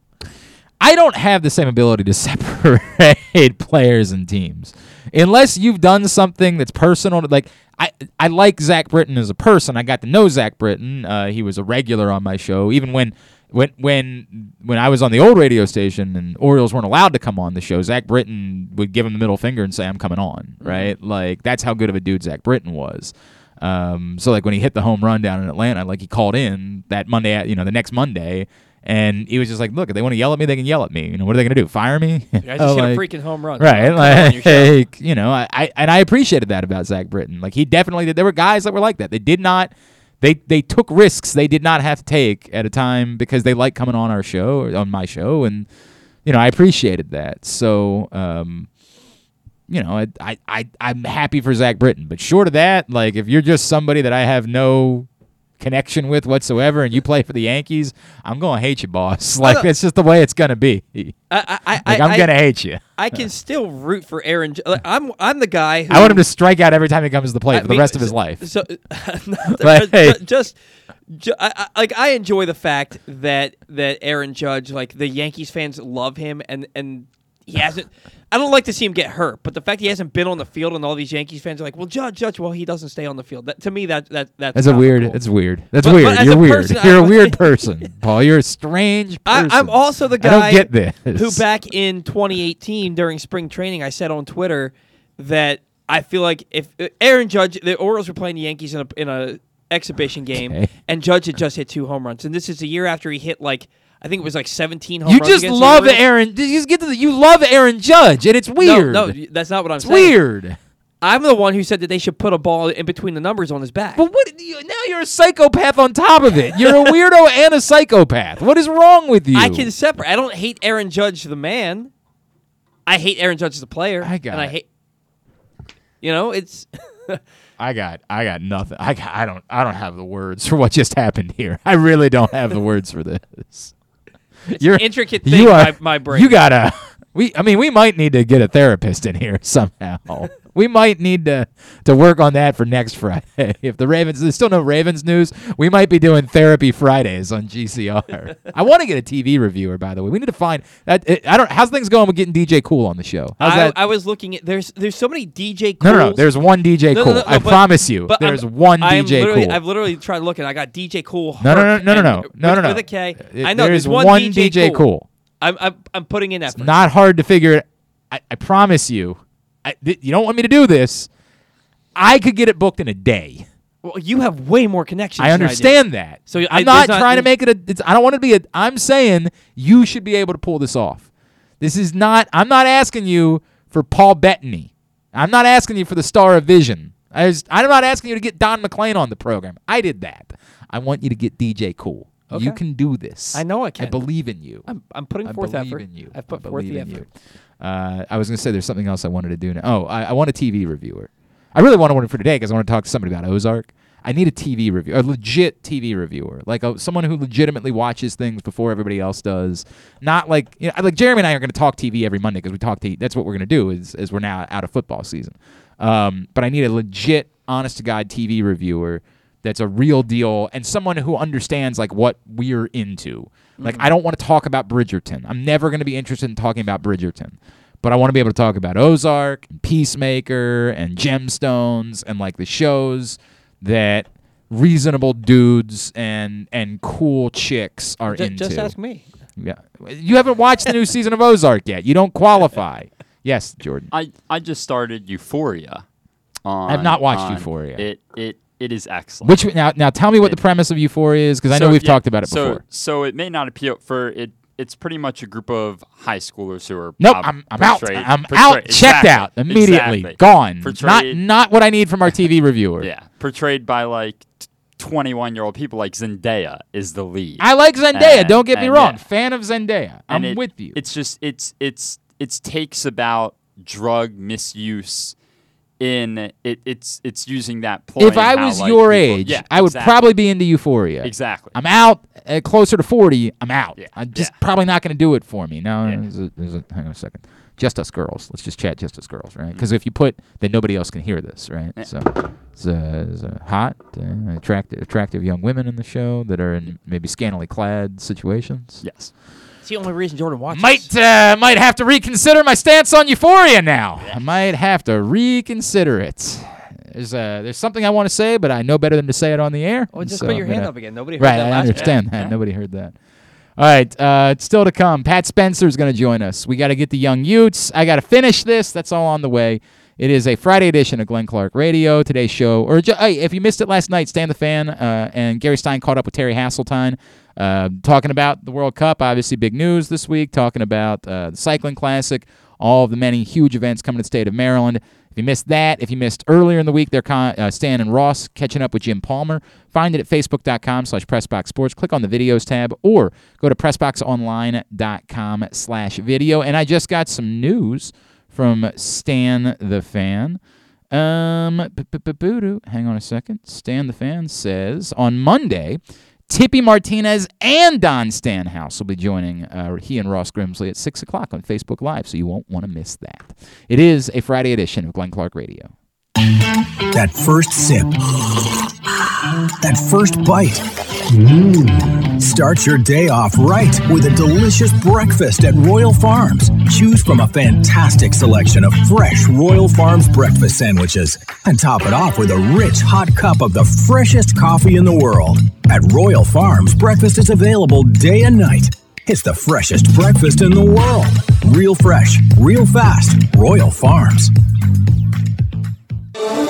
The latest issue of Press Box is available now, and it's our very special annual Best of issue. On the cover, we celebrate Justin Tucker as our Mo Gabba Sports Person of the Year, honoring his historic on-field achievements, but also the unprecedented relationship he shared with Baltimore. Inside, we recognize the top people, performances, and moments of 2021, including Cedric Mullins' incredible season and the dominance of local Paralympic athletes. Press Box is available for free at over 500 area locations, including including 60 Royal Farm stores. And you can always find the entire edition, as well as the best daily coverage of the Orioles, Ravens, and Terps at PressBoxOnline.com.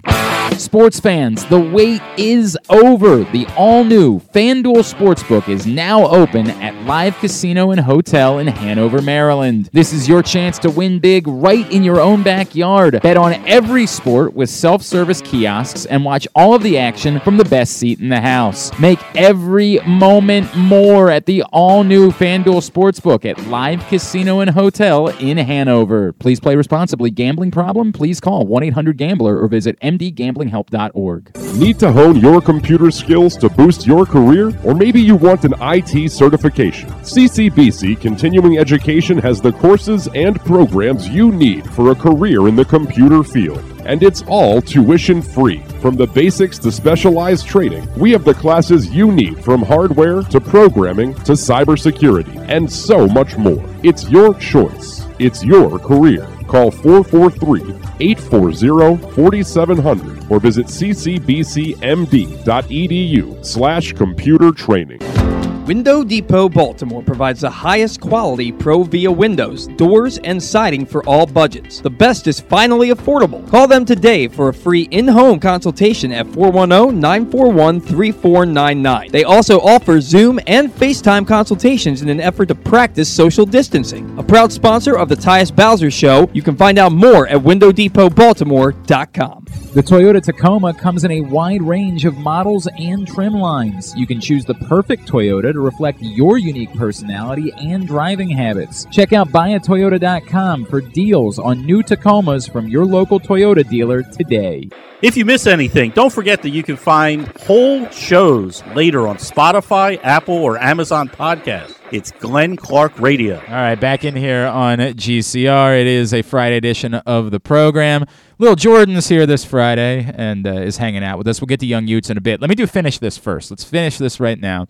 This is brought to you by Mobil 1. Mobil 1 full synthetic motor oil helps extend engine life. Visit your local Jiffy Lube service center. Ask for Mobil 1. All right, here we go. Oh man, I got to figure out how to put the blanks in this because it's so good. Okay, blanked. So the second blank has an ed at the end of it. Mm-hmm. For several hours to deal with blanks that blank to the blank. Blanked for several hours to deal with blanks that blank to the blank.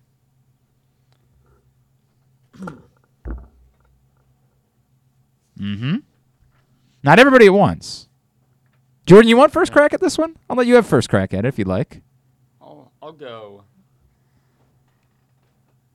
Redhead fapped for several hours. Wait. What? Redhead fapped. What is? Do you know? It's fapped. It's fapped. I thought you said fact. I know, right? I'm like, all right. No. For several hours. To deal with mice. But it's a plural. With meese. Yeah, I mean I understand that mice is the plural version, but like I put an S on it. To deal with snakes. Snakes that went to the club. You know what? This is what I'm looking for to finish this. You did a good job of working your way through it, Jordan. It's nowhere close. Okay. But you did a good job of working your way through it. Authorities cried for several hours to deal with co-eds that screwed to the sound. Okay. Authorities cried for several hours to deal with. Okay. All right. I mean, no, but you have classically told me not to try to make sense. I'm with you. I'm with you. Again, this is what I want. Jordan, you get second crack, and then we'll start filling in some blanks. I'll go. I'll stick with man arrested for several hours to deal with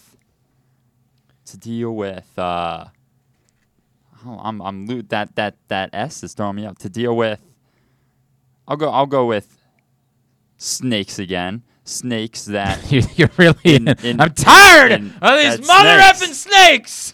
To deal with snakes in this mother effing finish this that went to the bank. Okay, snakes that went to the bank. Yes. That's where else are snakes gonna go? Yeah. Right. In this economy, go ahead. Man screamed for several hours to deal with chipmunks that burrowed to the foundation. Okay. Give me a number 1 to 5. Jordan, I'll let you start. 2. Closed. Closed is the second word. The second word is closed. Go ahead. Store closed for several hours. Yes. To deal with idiots that went to the back. All right. Paul. So am I to assume that the first word that he said is wrong? It's not nothing. If something was correct, I would inform you that anything was correct. You get any word right, I'm going to let you know. Bank closed for several hours to deal with... Back to them snakes, I bet. Yeah. Bank closed. I don't know if you're familiar with, there's a very popular song by Shaky Graves, Dearly Departed, and there's a line that goes, no, this was in the Edward Sharpe song. It's like, I was busy trying to charm them snakes, and it's all I can think of whenever we do this. Bank closed for several hours to deal with rioters that picketed to the front. Okay, give me a number 1 to 4, Paul. 4. It was Shaky Graves. It was Dearly Departed. 4. So the last one is what you're looking for. Road. And I'll let you start now. All right.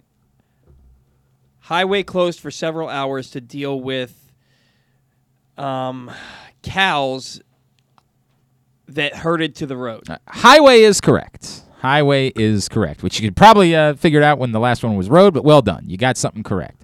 Jordan. Highway closed for several hours to deal with alligators that went to the road. All right. One more shot for you, Paul.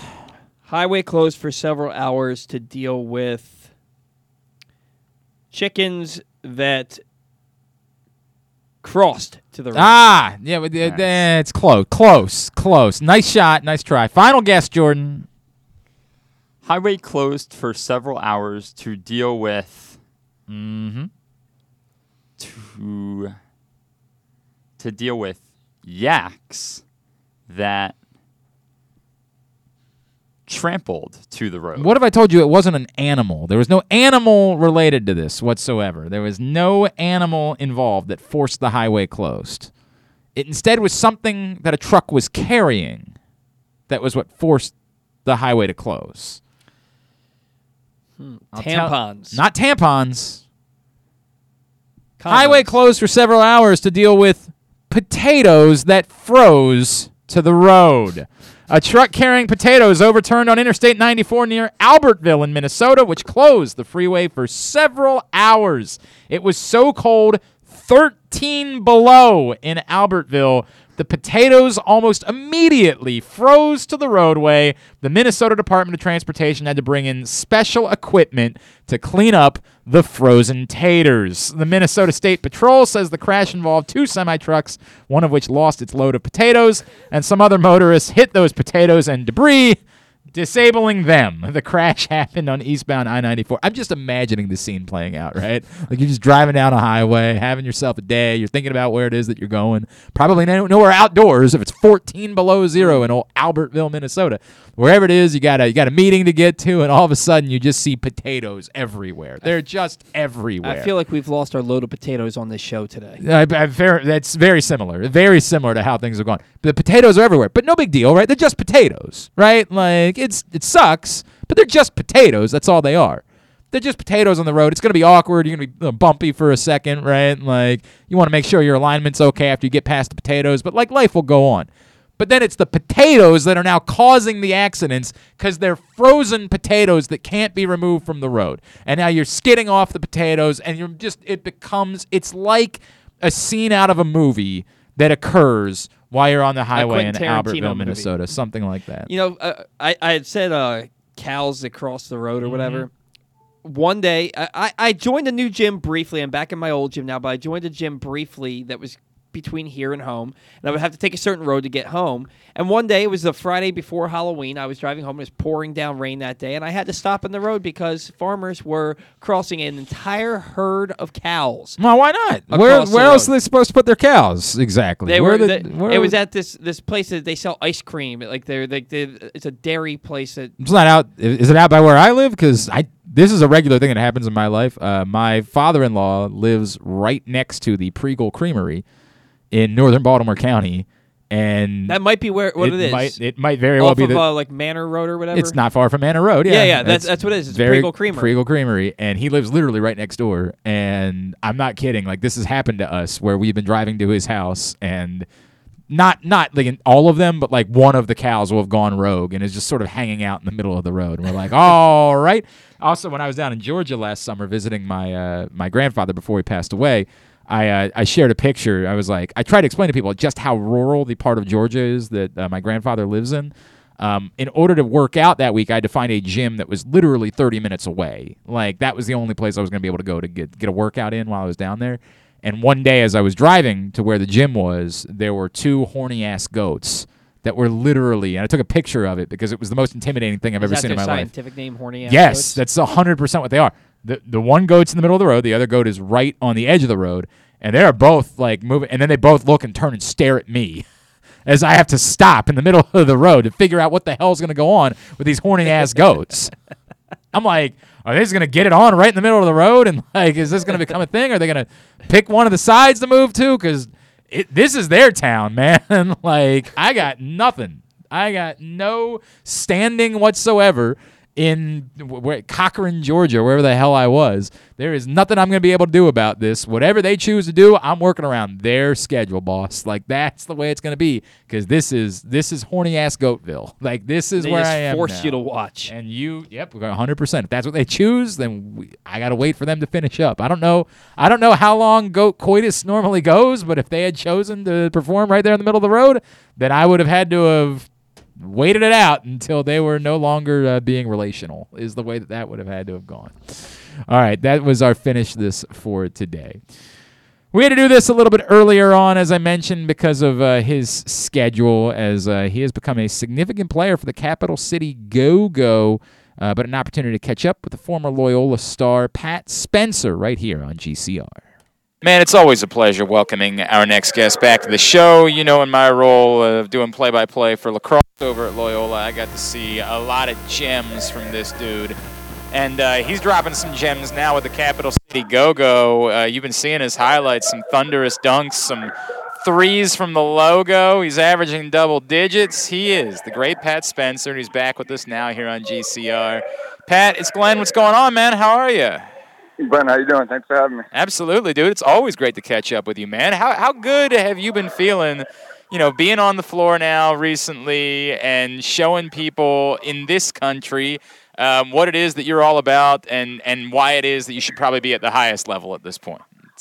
Yeah, you know, it's been a good start for me. You know, we've had a couple guys go down with some injuries and some COVID-related stuff, so I've had an opportunity to really get on the floor and make the most of my opportunity. So I'm enjoying it. You know, going into this, I knew it was going to be quite the journey, and it has been, and I'm enjoying every step of the way so far. Hey, Pat, when you plan this out for yourself, and I know you constantly are thinking about things, but like when you plan this out for yourself, do you feel good about where you are on the path to reaching that ultimate goal of playing in the NBA? Do you feel like you've taken the steps and you've checked the boxes that you wanted to check when you set out on this path? Yeah, 100%. And like I said, I knew it was going to be quite the journey. So, you know, my path is obviously a little bit unique, and I knew there were going to be some hurdles to overcome, and there still are some in front of me right now. But that's what I signed up for, you know. And so I'm excited about each step of the process, and it was no different than my journey in lacrosse. I know from the outside looking in, it probably looked like lacrosse was an easy cakewalk for me as well, but it wasn't. You know, the recruiting process wasn't fun for me in that regard, and no difference in basketball. I'm gonna have to earn my stripes, and I'm willing to do that. I love the process and the grind and getting through it all. A little unique, by the way, is maybe the understatement of the century. Pat Spencer. Pat Spencer with us on GCR. Being able to do it so close to home, man, you know, and I know I get to see your mom. I've done some basketball games this year, and she always makes sure to say hi at lacrosse games. Being able to do it with having family, friends, being able to come to games, how unique has that been? How special has that been for you after a couple of years away? Yeah, I mean, it's been incredible. You know, Northwestern, they were able to get to quite a few games, but it's not the same as far as not having the grandparents and aunts and uncles and cousins and everybody coming as well. So that was a huge part of trying to get back home in front of the family. And, you know, I'm thankful to Tommy here in D.C., Tommy Shepard and Amber Nichols for giving me an opportunity to stay local and get after it with the Wizards organization. And obviously, I'm thankful that I get to have my family local and even check out my brother's games and have them come to my games, et cetera. So I know you've been up a few times. Yeah, that's been really cool the way that's worked out, that you've been able to get up. Boy, that was a tough one the other night, man. Jeez, that was rough. But other than that, it's been a really good season for him. Yeah, exactly. We'll sweep that one under the rug, hopefully come back to it come playoff time. And then it happens. Yep. Yeah. It happens, no doubt. Pat Spencer is with us here on GCR. He's with the Capital City Go-Go. Pat, you know, so I know you know you're a critic. I understand all of that. What do you think right now is still the biggest difference in playing against, you know, you got teammates that are NBA guys. You're going up against guys that are NBA guys.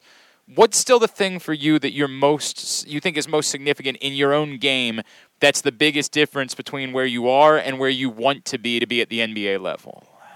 Yeah, I think just becoming a consistent playmaker and shot maker. I'm shooting the ball honestly pretty well right now, but it's something I'm going to just have to keep up. You know, I think for me, my role at the next level is probably going to be in a reserve role and being somebody that they can trust and come in, take care of the basketball, make plays for other guys around me, and lock up defensively. So, you know, I'm realistic with myself. I'm not going to come in and be an NBA All-Star, but I think I have a lot to bring to the table at the next level. And I think, you know, what those guys up top are looking for is somebody who's going to be able to be trustworthy, take care of the basketball, make the right plays.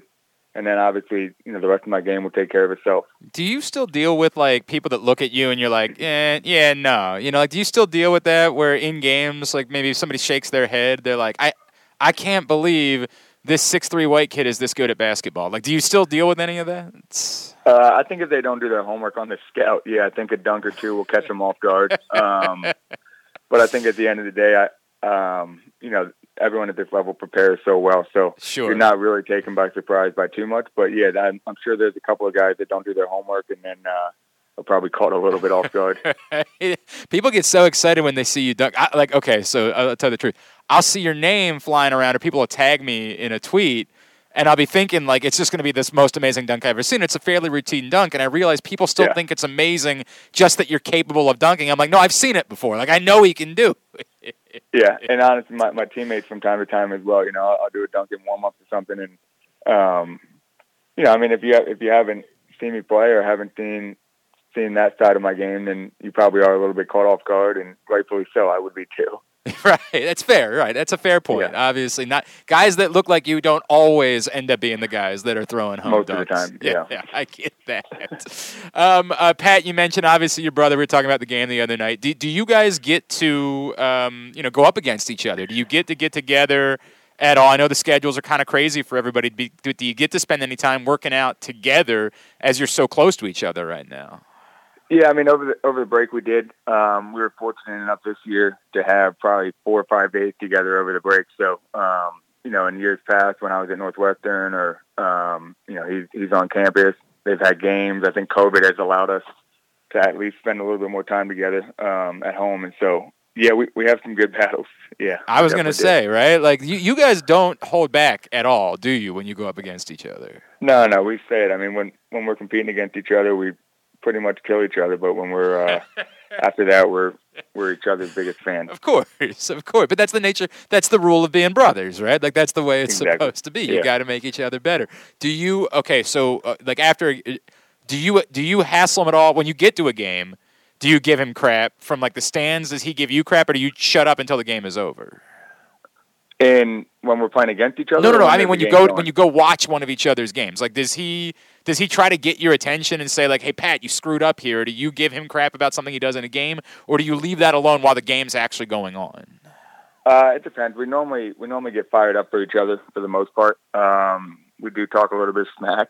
If anybody knows us, they know that we do talk a little bit, but it's not personal. But we'll talk, and then obviously, I mean, I think from a coaching standpoint, you know, it's easier to see some things from the sideline from time to time too. So yeah, we definitely give each other pointers if we have a second in the game. But yeah, aside from that, I think we're just there for support and just to fire each other up. You can go check Pat Spencer out. Get down and see a game. The Capital City Go-Go are home tomorrow night against the Windy City Bulls at the Entertainment and Sports Arena down in D.C. You can go check them out then. He's with us here on GCR. Pat, I feel like there might be like an ultimate two-sport star competition going on right now between you and Jared Bernhardt. Did you get to see anything he did on the football field this season? And like, is there any pride for you in like seeing another dude that is living out his own dreams despite being so good at another sport? Yeah, I'll be honest, and I'm a huge fan of Jared. I did not get a chance to watch his football at all this year, but I did keep up with it a little bit. My mom is on the social media side of things, so she would send me some clips or some stuff that he was doing this year. So yeah, you know what? I'm proud of Jared. I think he's a really good kid. I only got to meet him at the Tewaaraton thing my senior year, but super great family, super great kid, and you know, obviously I think he was chasing his dream too, and did a heck of a job. So, right? Yeah, not easy. No, I'm rooting for him no matter what he does. I think he's a really good dude. Not a ton of guys that can say they've won national championships in multiple sports, man. Like, yeah, right. It's a crazy kind of thing.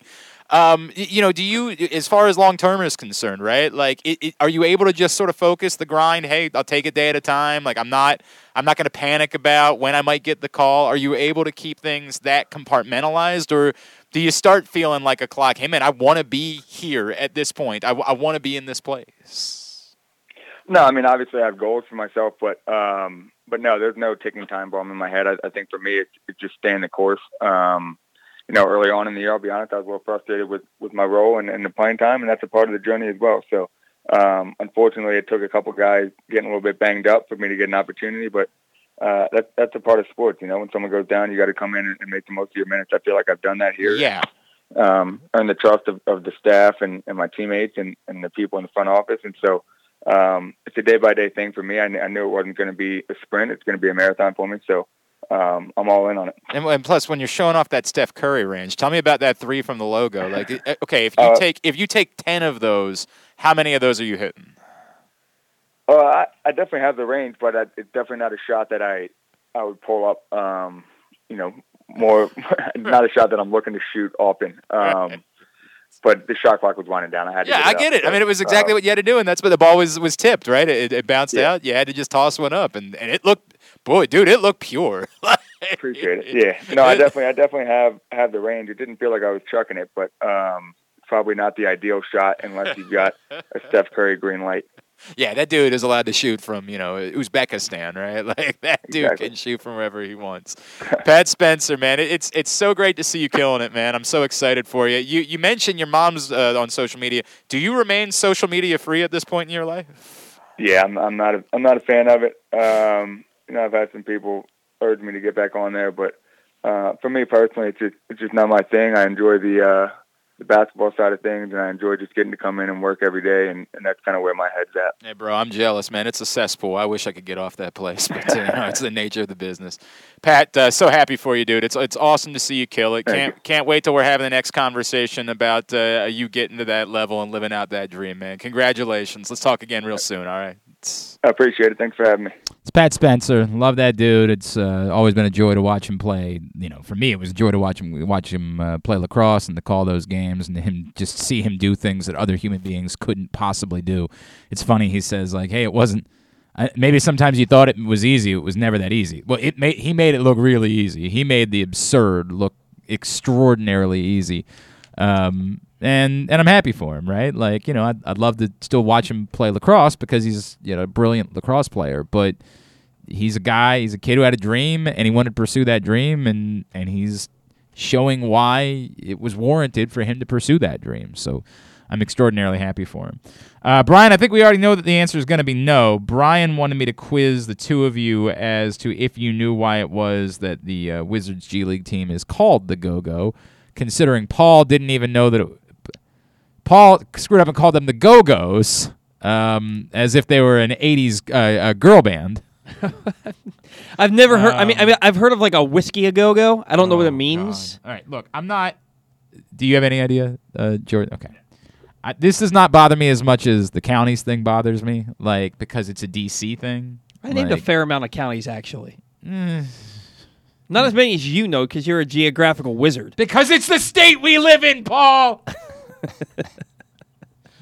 Because I know a thing or two about the state where we live. I'd bet that you're in the I'm minority. not asking you to. No. If that's, by the way, if I am, it's a very sad. That's not an okay. No, everybody else is stupid too. Like it doesn't mean you're stupid. It means you're ignorant. There's a difference between stupid and ignorant. We're just living in idiocracy now, so we're just going all in. We're all going to start putting. Difference between stupid and ignorance. Putting Brondo on the plants here pretty soon because it has what plants crave. No, it has nothing to do with Belinda Carlisle or Gina Schock or anybody from the Go-Go's. I didn't think it had anything to do with that. If that makes any, that helps you. Go-Go music is very historic in DC. It's a well-known. It's sort of an offshoot of jazz. It's funk more than anything else. Chuck Brown is considered the godfather of go-go. If you watch the Scott Van Pelt program, he had, I think, Trombone Shorty redo the SportsCenter Open in go-go style because they moved the show to DC. I am aware of go-go music, and I assumed it had something to do with that. Then why didn't you say that when I asked the question? I didn't want you to I don't want to have you call me stupid again. Well, I didn't call you stupid. You kind of did. No, something we should. I am not. Again, it's a DC thing. It's not in any ways a Baltimore thing. This is the mistake that other people make when like they try to make Baltimore and DC one market, and they're like, "Oh, we'll come here and do a go-go." I'm like, Baltimore's not a go-go place. Like we know of it. We know of it, and we frankly, go-go music is very enjoyable, so we might enjoy it. And like they're actually going to do a go-go party as part of the CIAA, but it's not a Baltimore thing. When I hear go-go, I think of like a sock hop. It's not that. Very much not that. Definitely not that at all. Okay. Definitely not that at all. Do you know what mumbo sauce is?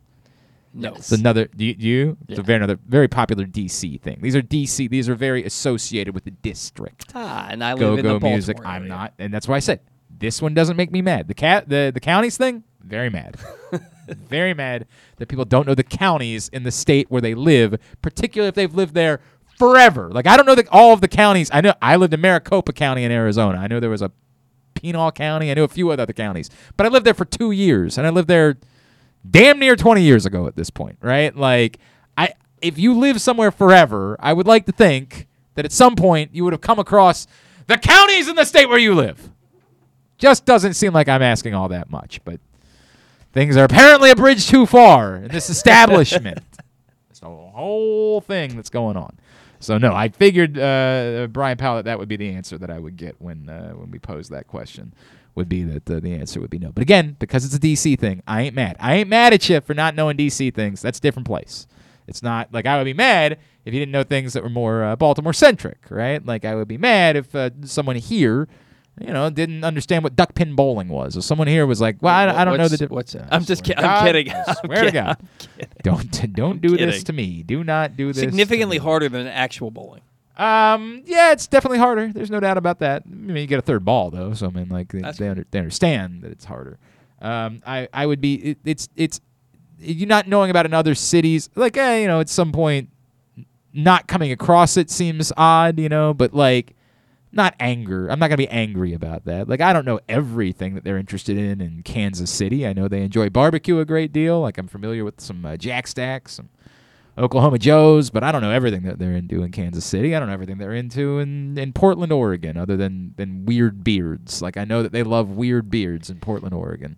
I don't know anything else. So if I can say this, I saw Brian Powell's tweet while I was transcribing. Yes. And it made me think, the actual reason why I didn't say something music-related is because it made me think, well, isn't it obvious that go-go is like go-go music?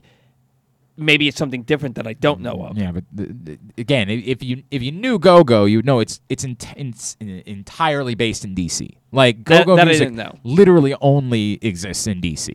Like I'm not saying it didn't. Go-Go music and DC are hand in hand. Like they literally walk. It is. I don't think anybody in Providence, Rhode Island, has a clue what go-go music is. Mm. It is a D.C. thing.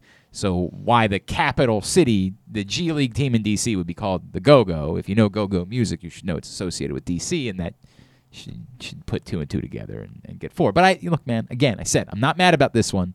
It's a D.C. thing. I ain't mad about it. People that everybody in Philadelphia calls everything a John, right? It's what they do. Mm-hmm. Like, it gets 2 of those Johns, right? Like this is what they say, right? 2 of my best friends are from Philly. And if you go to Milwaukee and you say the word John, nobody's gonna know. I ain't mad at you that you're in Baltimore and you wouldn't know a John. Like I spent most of my life not understanding. Like I would hear that term, like, what the F are they saying, right? Until I found out. It literally means anything. Anything, essentially, right? They just use anything as a John, a thing. They replace the word thing with John, right? Like, I mean, anything is a John. So, I ain't mad at you because it's another city's deal. But the county's thing still bothers me. It's not going to stop bothering me. Come back in. Get the Young Utes, Tidbit, Two-Bit to wrap it up for the week. It's Glenn Clark Radio. Duffy's Garage is a family-owned and operated car care facility in beautiful Baldwin, Maryland. An authorized Maryland inspection station and Napa Pro Care Center with ASE-certified techs. Tell them that Glenn Clark sent you and receive 10% off your service with a max discount of $150. You gotta trust where you take your car, so take it to where I take mine. Duffy's Garage in Baldwin. Duffy'sGarageMD.com.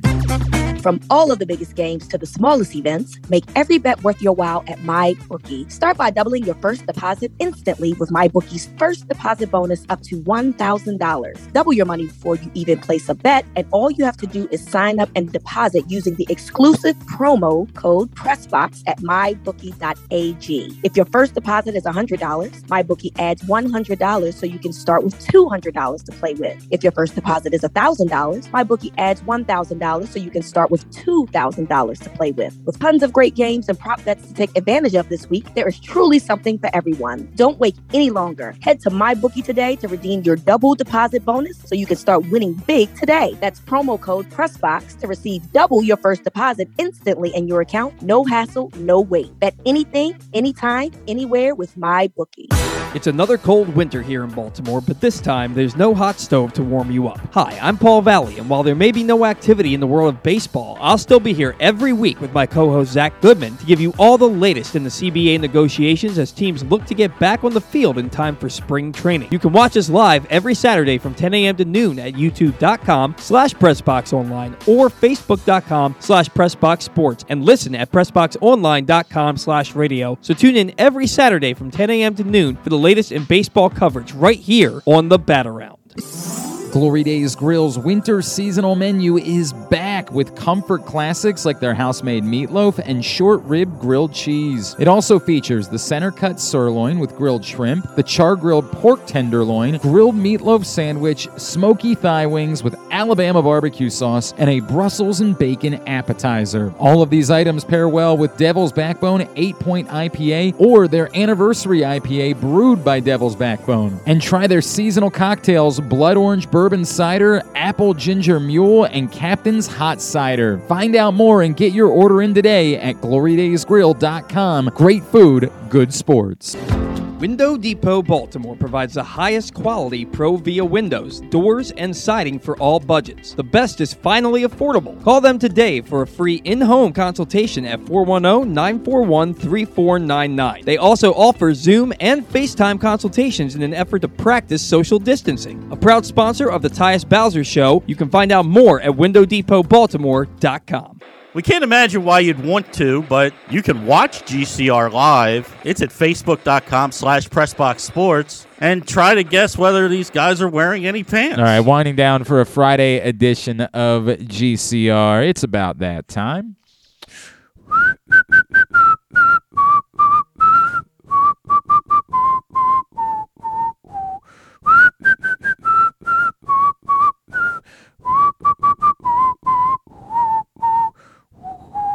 Oh, stumbling to the finish line.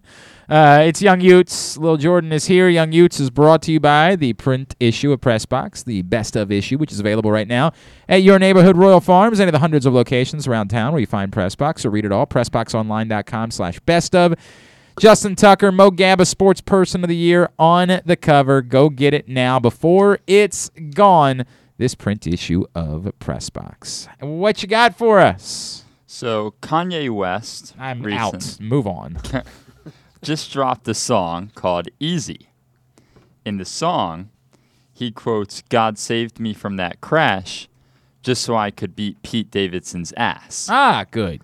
And good. And so everything about this seems very healthy. Yes, very healthy. And so everyone was going off about it on social media, and then Pete Davidson hired extra security. Well, and then I gotta be honest with you. If I was Pete Davidson, probably when I started talking to Kim Kardashian, I would have been hiring some extra security. And so there was an interview with Pete Davidson, and Pete was like, he apparently thinks the whole situation is hilarious, and he thinks the whole tabloid drama with him, the Kardashians, and Kanye is hilarious. But and he loves the attention. Okay, but none of these are stable people. That's part of what the problem of what we're dealing with here. Oh, absolutely. Pete Davidson is a very clearly not stable person, and I'm not trying to make a joke about it. Like he's been very open about his stability issues in his life. It stems from losing his father at a young age. I think everybody knows that his father died on 9/11.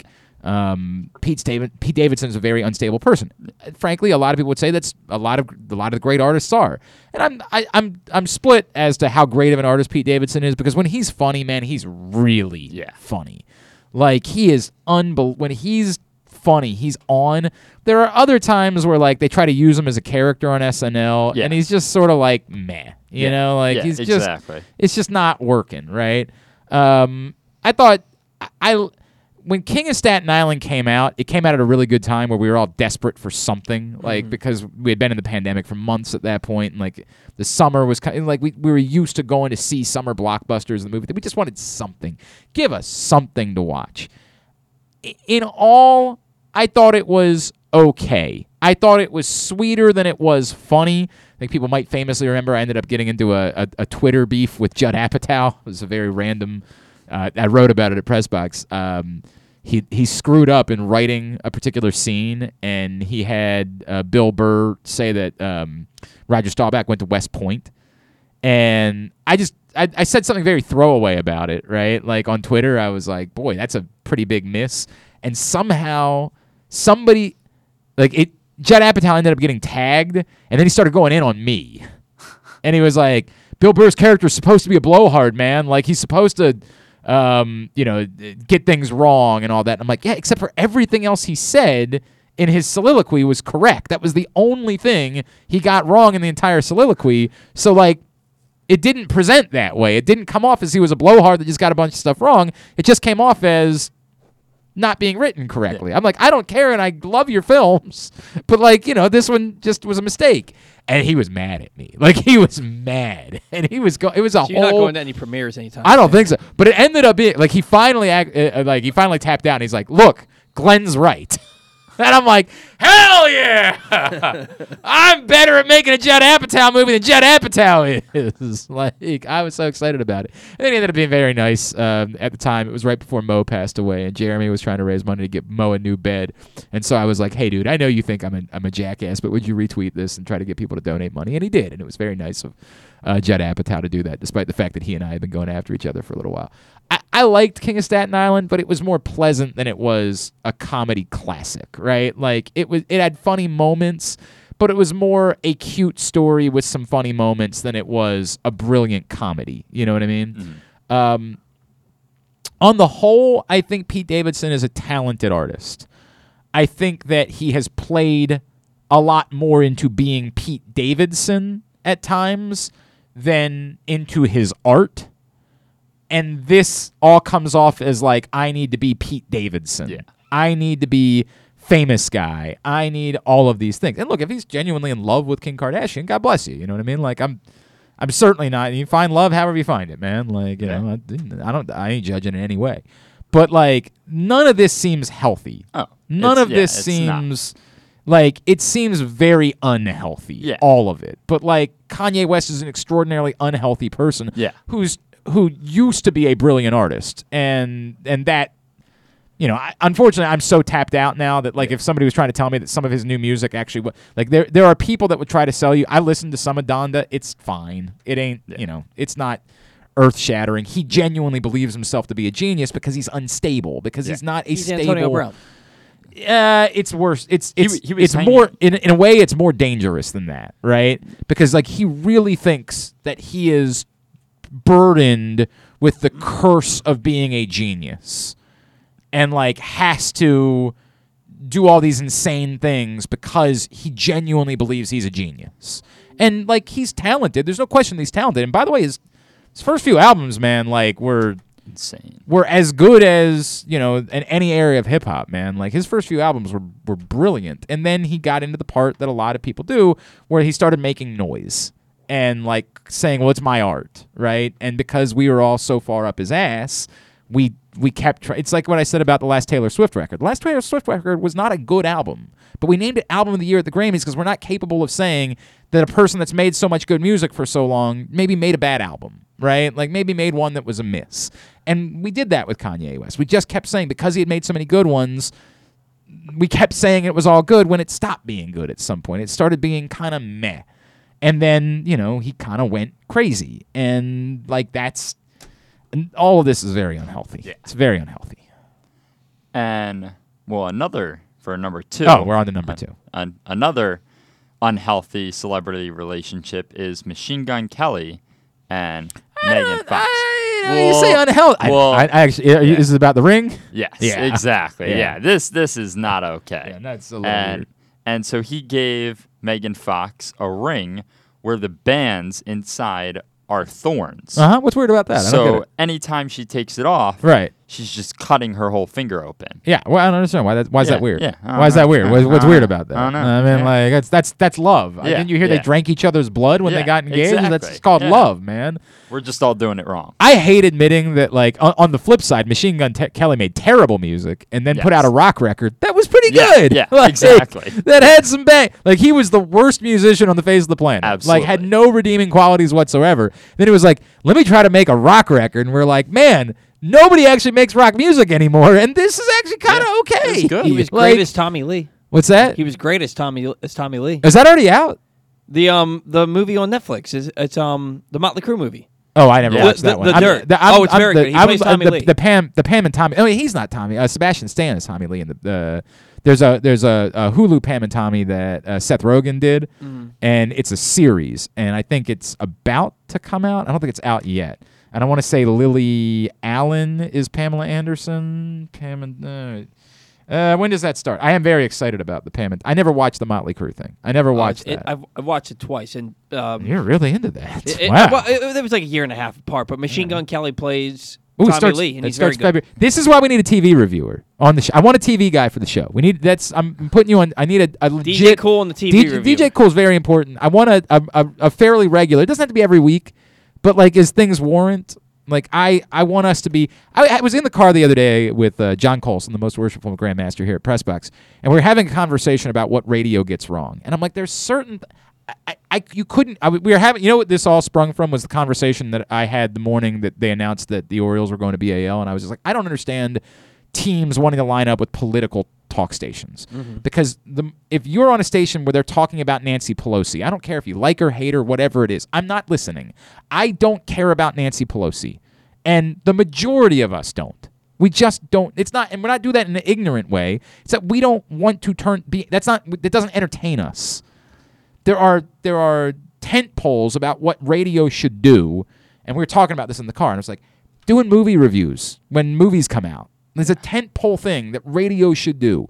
And then it got me thinking about that. I'm like, we should do that stuff. Like, I know we're not a radio show anymore, but like, we should go back to doing that type of stuff. And maybe not during football season because football's so important, but like, there ain't going to be football season for a while. And right now... Who knows about baseball? That's a fair point, too. And right now, like with Ozark and with the Pam and Tommy show starts in 2 weeks. I want to talk about the Pam and Tommy show with somebody because I'm really excited about it. Like the best content right now is the TV content because it's all the streaming services, right? Like that's where the best content's coming from. So I want to get a regular TV reviewer in the mix. I want it to be somebody that we can create a relationship with, be friendly with, reach out to when relevant, talk about these things. I want that to be the case. So I want to prioritize that because I think it's something that we should do more frequently. I'm not opposed to doing movies again, but like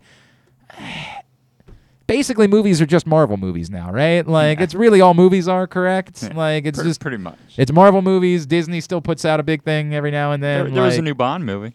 Yeah, but like that, it's that, right? Like I don't think people are all that interested in like the indie picture. No. Like I think that the movies thing is kind of dead. Unfortunately, I think it's more about TV now. All right. Anyway, Machine Gun Kelly. Yeah. That was he's a psycho, right? Yes. Like, but he's definitely found out that being a psycho is getting him attention, whereas absolutely, whatever he was doing before was not. I don't. Megan Fox, by the way, still has a major fastball. I thought Megan Fox was old. Megan Fox has been around for so long. Like when I found she was only 35, I was like, "Holy crap! How is that possible?" And she looks like she's 25. Obviously, she looks unbelievable. But like, I feel like I've been thinking about Megan Fox since I was 18. Right? Yeah. Like, it just feels like Megan Fox has been a ubiquitous part of my life for that long. She's only 35 years old. She looks amazing. She should look amazing. She's only 35 years old, right? Like, of course she's gonna look amazing at 35. God bless, again, whatever, these psycho people and whatever it is they're doing, they get an attention, it's succeeding. Make good rock songs. That's all I want from you. That's what I care about. Yes, it's the bit with the rings is insane. Do we know for sure that it's real though, or is it just something that he says to get attention? So that's the other part of it. All of these stories, I think it's very possible they're just things, or they're exaggerated. Like, there might be a thorn. I don't think it's like her finger's actually going to like cut open if she takes her ring off. He said, "Beneath the same branches we fell in love under, I brought her back to ask her to marry me. I know tradition is one ring, but I designed it with Stephen Webster to be two. The emerald, her birthstone, and the diamond, my birthstone, set on two magnetic bands of thorns that draw together as two halves of the same soul, forming the obscure heart that is our love." Well written. I'm in. I got nothing to say. I have nothing to say about any of that. How much of this is just for show, and how much of this that's is what real? we're talking about. I don't know. I don't know. And it doesn't. Whatever. They're getting the attention that they want. We're giving it to them. So God bless. Good for them. Right? Like, being in love. Yeah. If they're actually in love, then good for them. I'm happy. Crazy kids falling in love. So. Make another My Ex's Best Friend was a good song. I enjoyed that song. Yes, it's a phenomenal song. It's a I good liked tune. it. I liked it. I don't know about phenomenal, but it's a good song. I listen to it while I work out. Okay. All right. Good song. Fair enough. And last one. Should listen to some Go-Go. Get in on that. Yes. A 555.55 carat black diamond from space is going up on auction this week. It's what? It is. But what does it mean from space? They think it was formed on an asteroid, and then the asteroid crashed into Earth, and they recovered it from there, and they traced it. This sounds like it's who's behind this? So the rare gem. I think we're gonna make ourselves an asteroid diamond to sell online. That's what they say on the Home Shopping. Yeah, right. Like, come on, man. The rare gem, dubbed the Enigma, is believed to have come from outer space, either created from a meteor. When you say believed to, we got to be able to. You're selling a space diamond. You better be able to prove that it's a space diamond. And they're selling it for $6.8 million. Well, if it's a real space diamond, I get it. And so they say it's from a meteor impact or from a diamond-bearing asteroid that collided with Earth. And it's an extremely rare occurrence. It's being exhibited in Dubai and LA. They said it's 2.6 billion years old. Yeah, 3.8 billion years. Jesus Christ. And it has trace amounts of nitrogen and hydrogen, elements found in space. You're telling me I couldn't just go find a rock that looks like that. You tell me I couldn't just go find one and create. You can't just go down one of the shops on the boardwalk. Create a hell of a story. You know what I mean? Like you tell me I wouldn't be capable of doing that. Like I'm pretty sure it came from an asteroid, and you better get in on this right now. It'll cure you of your. You don't have to get vaccinated for COVID if you rub this rock, right? Like you tell me I can't pull that gems off. Type stuff. Hell yeah, man! It's the opal. I'm getting in on this opal. It makes Kevin Garnett feel like he can play better at basketball. God, man, this seems a bit much. Yeah. This really seems a bit much, man. I don't know. I got a lot of questions about it, but I'm not knocking anybody else's hustle, bro. You get $6.8 million, you get $6.8 million, man. There's no doubt. I saw something. The billions of years old thing made me think of something that I saw. It has nothing to do with gems. It has to do with dinosaurs. Okay. So we went and saw the dinosaurs at the fairgrounds last week. The T-Rex became extinct 65 million years ago. The Stegosaurus became extinct 135. Million years ago, which means that the Stegosaurus was more ancient to the T-Rex than the T-Rex is to us. Well, that is quite fascinating. That is quite fascinating. Also, George Washington had no idea that dinosaurs were ever a single thing because fossils were first found after he was president. So George, our very first president, had no idea dinosaurs existed. Did he know what go-go music was? Was he familiar? I believe he's the founder of go-go music. All right, thank you, Jordan. Very good. That's Young Utes. Let's get a tidbit. Tidbit is brought to you by Glory Days Grill, the seasonal menu with the comfort food classics available. The center cut sirloin with the grilled shrimp, the grilled meatloaf, the house-made meatloaf. Oh, man. Of course, the smoky thigh wings with the Alabama barbecue sauce. I highly recommend. Oh, and the grilled cheese, the short rib grilled cheese, that is. It's also good. GloryDaysGrill.com. Get your order in right now. All right. Derrick Henry is set to return to action on Saturday after last playing in a game. I have heard of him. On October 31st when he broke his foot and was lost for the regular season. At the time of his injury, Henry was leading the NFL with 937 rushing yards. He was also leading the NFL in carries with 219 through 8 games, after leading the league in that category each of the previous 2 seasons. In fact, the Titans rode their workhorse so much that he was on pace to shatter the NFL record of 416 carries in a season. Hey, by the way, I put in my pro football. I'm still a member of the Pro Football Writers Association. I do nothing with it. It's just I want to support the people that it matters to. So they asked everybody to put in their votes for their all NFL, and you had to vote for 2 running backs on your all NFL team. And I thought about it for a while, and ultimately, obviously, Jonathan Taylor was, of course, the first one. Derrick Henry was my second one. Oh, he's a beast. At the end of the day, I was just like, look, I know other guys had good years, and I get it that Derrick Henry got hurt, but man, when he played, he had 5 straight games over 130 yards. It was just rushing. badass insane. I just couldn't. I was like, somebody probably. If I don't know who tabulates them, if Chris Pike runs. If Chris Pike is reading these, probably is really voting for Derrick Henry. Yeah, ultimately, I think Derrick Henry was the second best running back in the NFL this season. Mm-hmm. I mean, he probably would have been the best if he hadn't gotten hurt. Correct. But yeah, so he's on pace. The NFL record for carries in the season is 416. Even without the extra 17th game, if Derrick Henry had stayed healthy, he would have shattered the record by at least 20. If going based on how many carries he had the first 8. 5 running backs in NFL history have tallied 400 or more carries in a season. Who are they? And I'm going to give you a hint because you could just pick running backs all day long. Mm-hmm. Only one of these players is in the Hall of Fame and none are active. Okay. LaDainian Tomlinson? No. He caught a lot of balls. Yeah. Only one player in the Hall of Fame. None are active. Emmitt Smith. No. Barry Sanders. No. O.J. Simpson. No. Not a Jew. Curtis Martin. No. Thurman Thomas. No. John Riggins. No. Jerome Bettis. No. Franco Harris. No. Terrell Davis. Mm-mm. Marshall Faulk. Mm-mm. He caught a lot of balls. Frank Gore.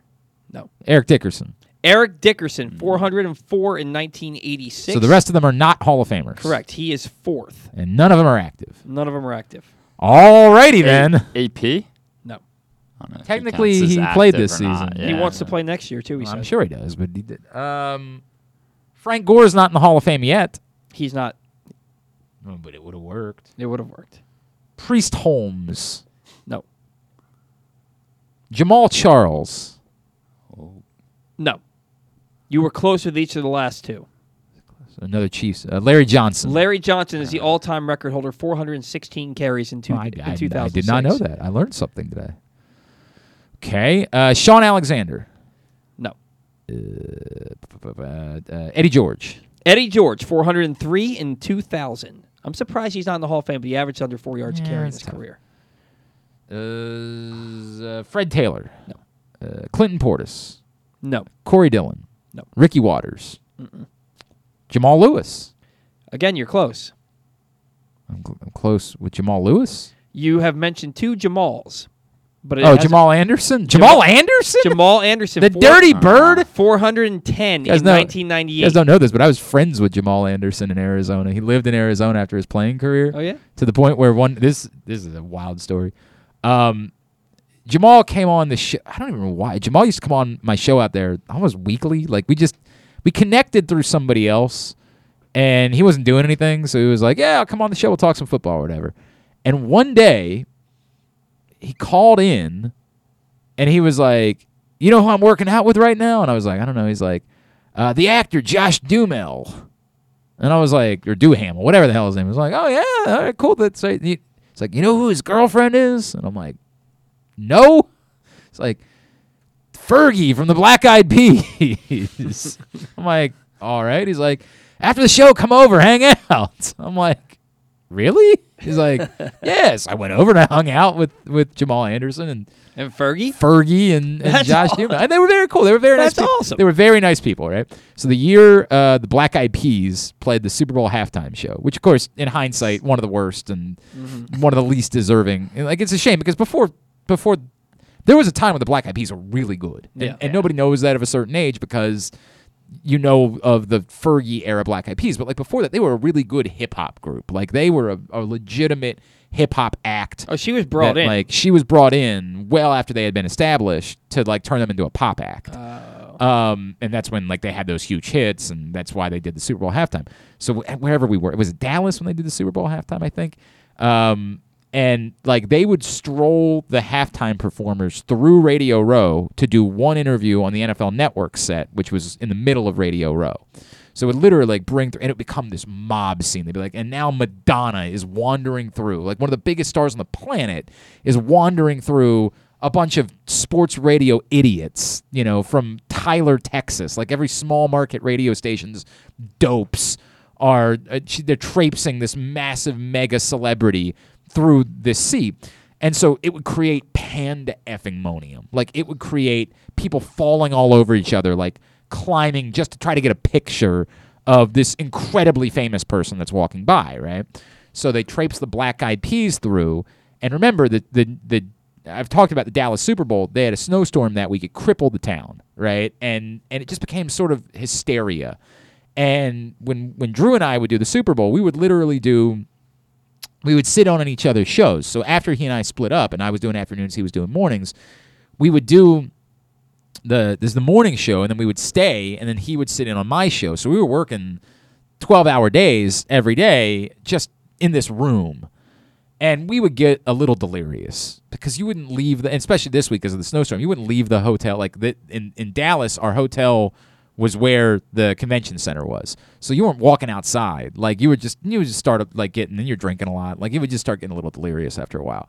And so for some reason, when everybody's freaking out about the Black Eyed Peas, I'm like, we're doing a show at the time. I'm like, why is everybody losing their minds? And then I realized it's because they strolled the Black Eyed Peas through. And I'm saying on the air, I'm like, you guys don't know this, but I've actually like hung out with Fergie before. And they're all like, what? And I'm like, there was somebody relevant. I want to say like Jerome Bettis was sitting at the table as we're doing this. And I'm like, yeah, I hung out with Fergie once. They're like, that's not, because remember at the moment they were the biggest stars. Like they were doing the Super Bowl halftime. And I'm like, no, it's legit. Like I really did. And so they're like, we don't believe you. And so she finishes the interview, and I'm in the middle of doing a show. I just stand up. I'm like, Fergie! Fergie! Hi! Do you remember hanging out with me and Jamal Anderson in Arizona? And I swear to God, she looks over and she's like, oh, hey! And she like gives a wave, and everybody's freaking the F out. And like there's 1,000 people between us. Like it's just this mob scene of a room. But everybody's like, oh my God, you really know Fergie. And I'm like, I don't know her. I'm not overselling this story. I happened to hang out with her and Josh Duhamel one time when they were working out with Jamal Anderson in Phoenix. That's the extent of the story. But she looked over and she legitimately was like, when I said, she's like, oh yeah, Jamal Anderson, yeah, in Arizona. I'm like, holy crap. And like everybody in the building. So now I'm thinking, well, this is great. They'll come over and like we're gonna land. This huge star is gonna come over. Nope. Am I now going to be tasked with trying to get Fergie on this show? No, I got. Then she was very nice. I don't want to say anything. She was extraordinarily nice. The day that I say the two of them could not have been nicer people. It was a really neat experience. I was very young. It was a really cool thing that I got to do, go hang out with them. But like I really thought like she was gonna walk over to the table and she was like, "Hey, it's good to see you," and then gone. And I'm like, right. She's Fergie. She's not doing that. That's not going to happen. Through all of this, Jamal Anderson never mentioned once at the time he was the NFL single-season carries record I had no idea. Is that? Do we get the whole list? You have one more. I don't think you're going to get it. It happened in 1984. 1984. For a lot of these guys, it was like that was their one big year. Yeah, I don't. 1984, but didn't. Timmy Anderson. No. Otis Anderson. Nope. He would have been a little bit later.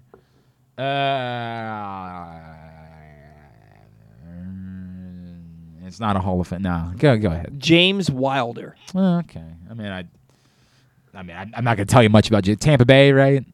That I don't. I didn't look at the team. I think he played his entire career in Tampa Bay. He might have played somewhere else, but I think he played most of his career in Tampa Bay. All right, very good. Tubular. Let's get totally tubular for the weekend. Tubular is brought to you by Live Casino and Hotel. That's where we're going to be on Sunday for the Rams-Buccaneers game. Come join myself, the NFL chick, Sarita Hubbard. Great giveaways. Opportunity for you to win some money. This is going to be an awesome day. If you still have more questions about betting, be an opportunity for you to learn a little bit more. We're going to have so much fun. Come join us, Live Casino and Hotel, in the FanDuel Sportsbook this Sunday, 3 o'clock, for the Rams-Buccaneers game. Here's what's coming up this weekend, totally tubular. Maryland plays tonight, and no Kofi Cockburn tonight for Illinois, so, maybe it could be interesting. Probably not. 7 o'clock on Fox Sports 1 for Illinois and Maryland. Tomorrow, the playoff games, Bengals-Titans, 4:30 on CBS, 49ers-Packers, 8:15 on Fox.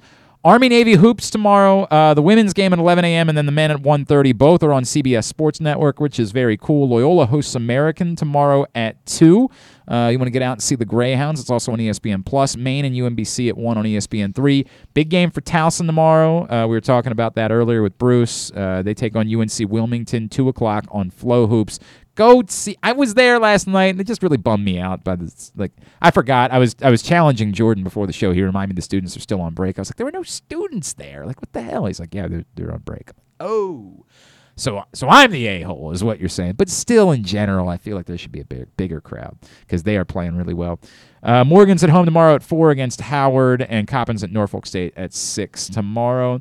On Sunday, the playoff games, of course, Rams-Buccaneers, 3 o'clock. Come down to the FanDuel Sportsbook, Live Casino Hotel. It's on NBC otherwise.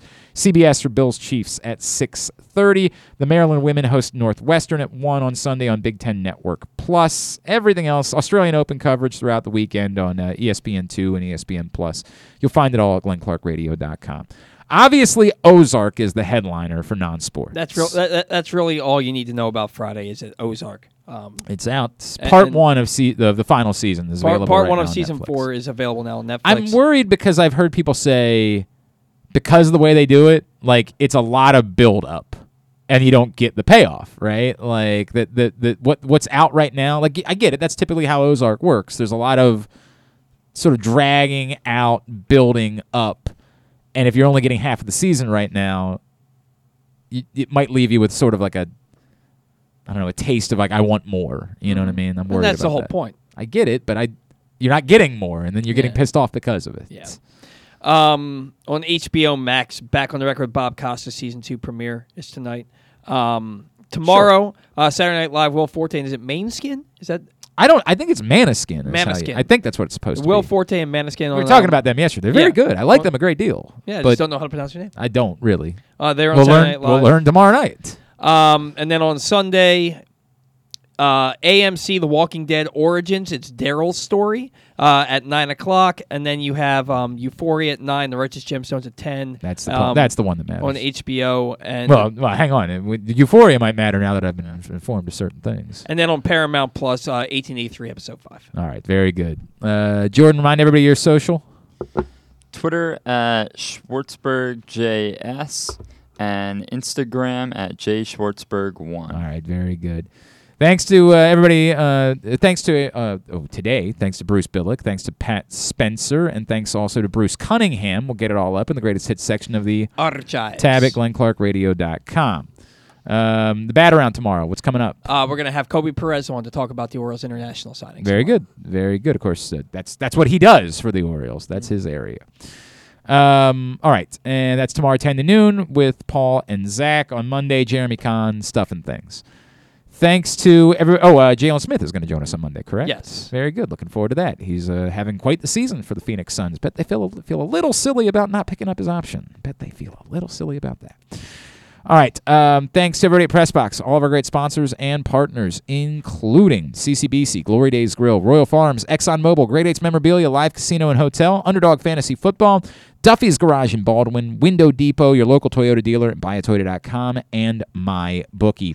Thanks to Paul Valley. Follow him on Twitter at Paul Valley III. Follow us on Twitter and Instagram at Glenn Clark Radio. Have a great weekend. Go all the area college hoops teams. Duke sucks. Ohio State sucks too. See you at Live Casino and Hotel on Sunday.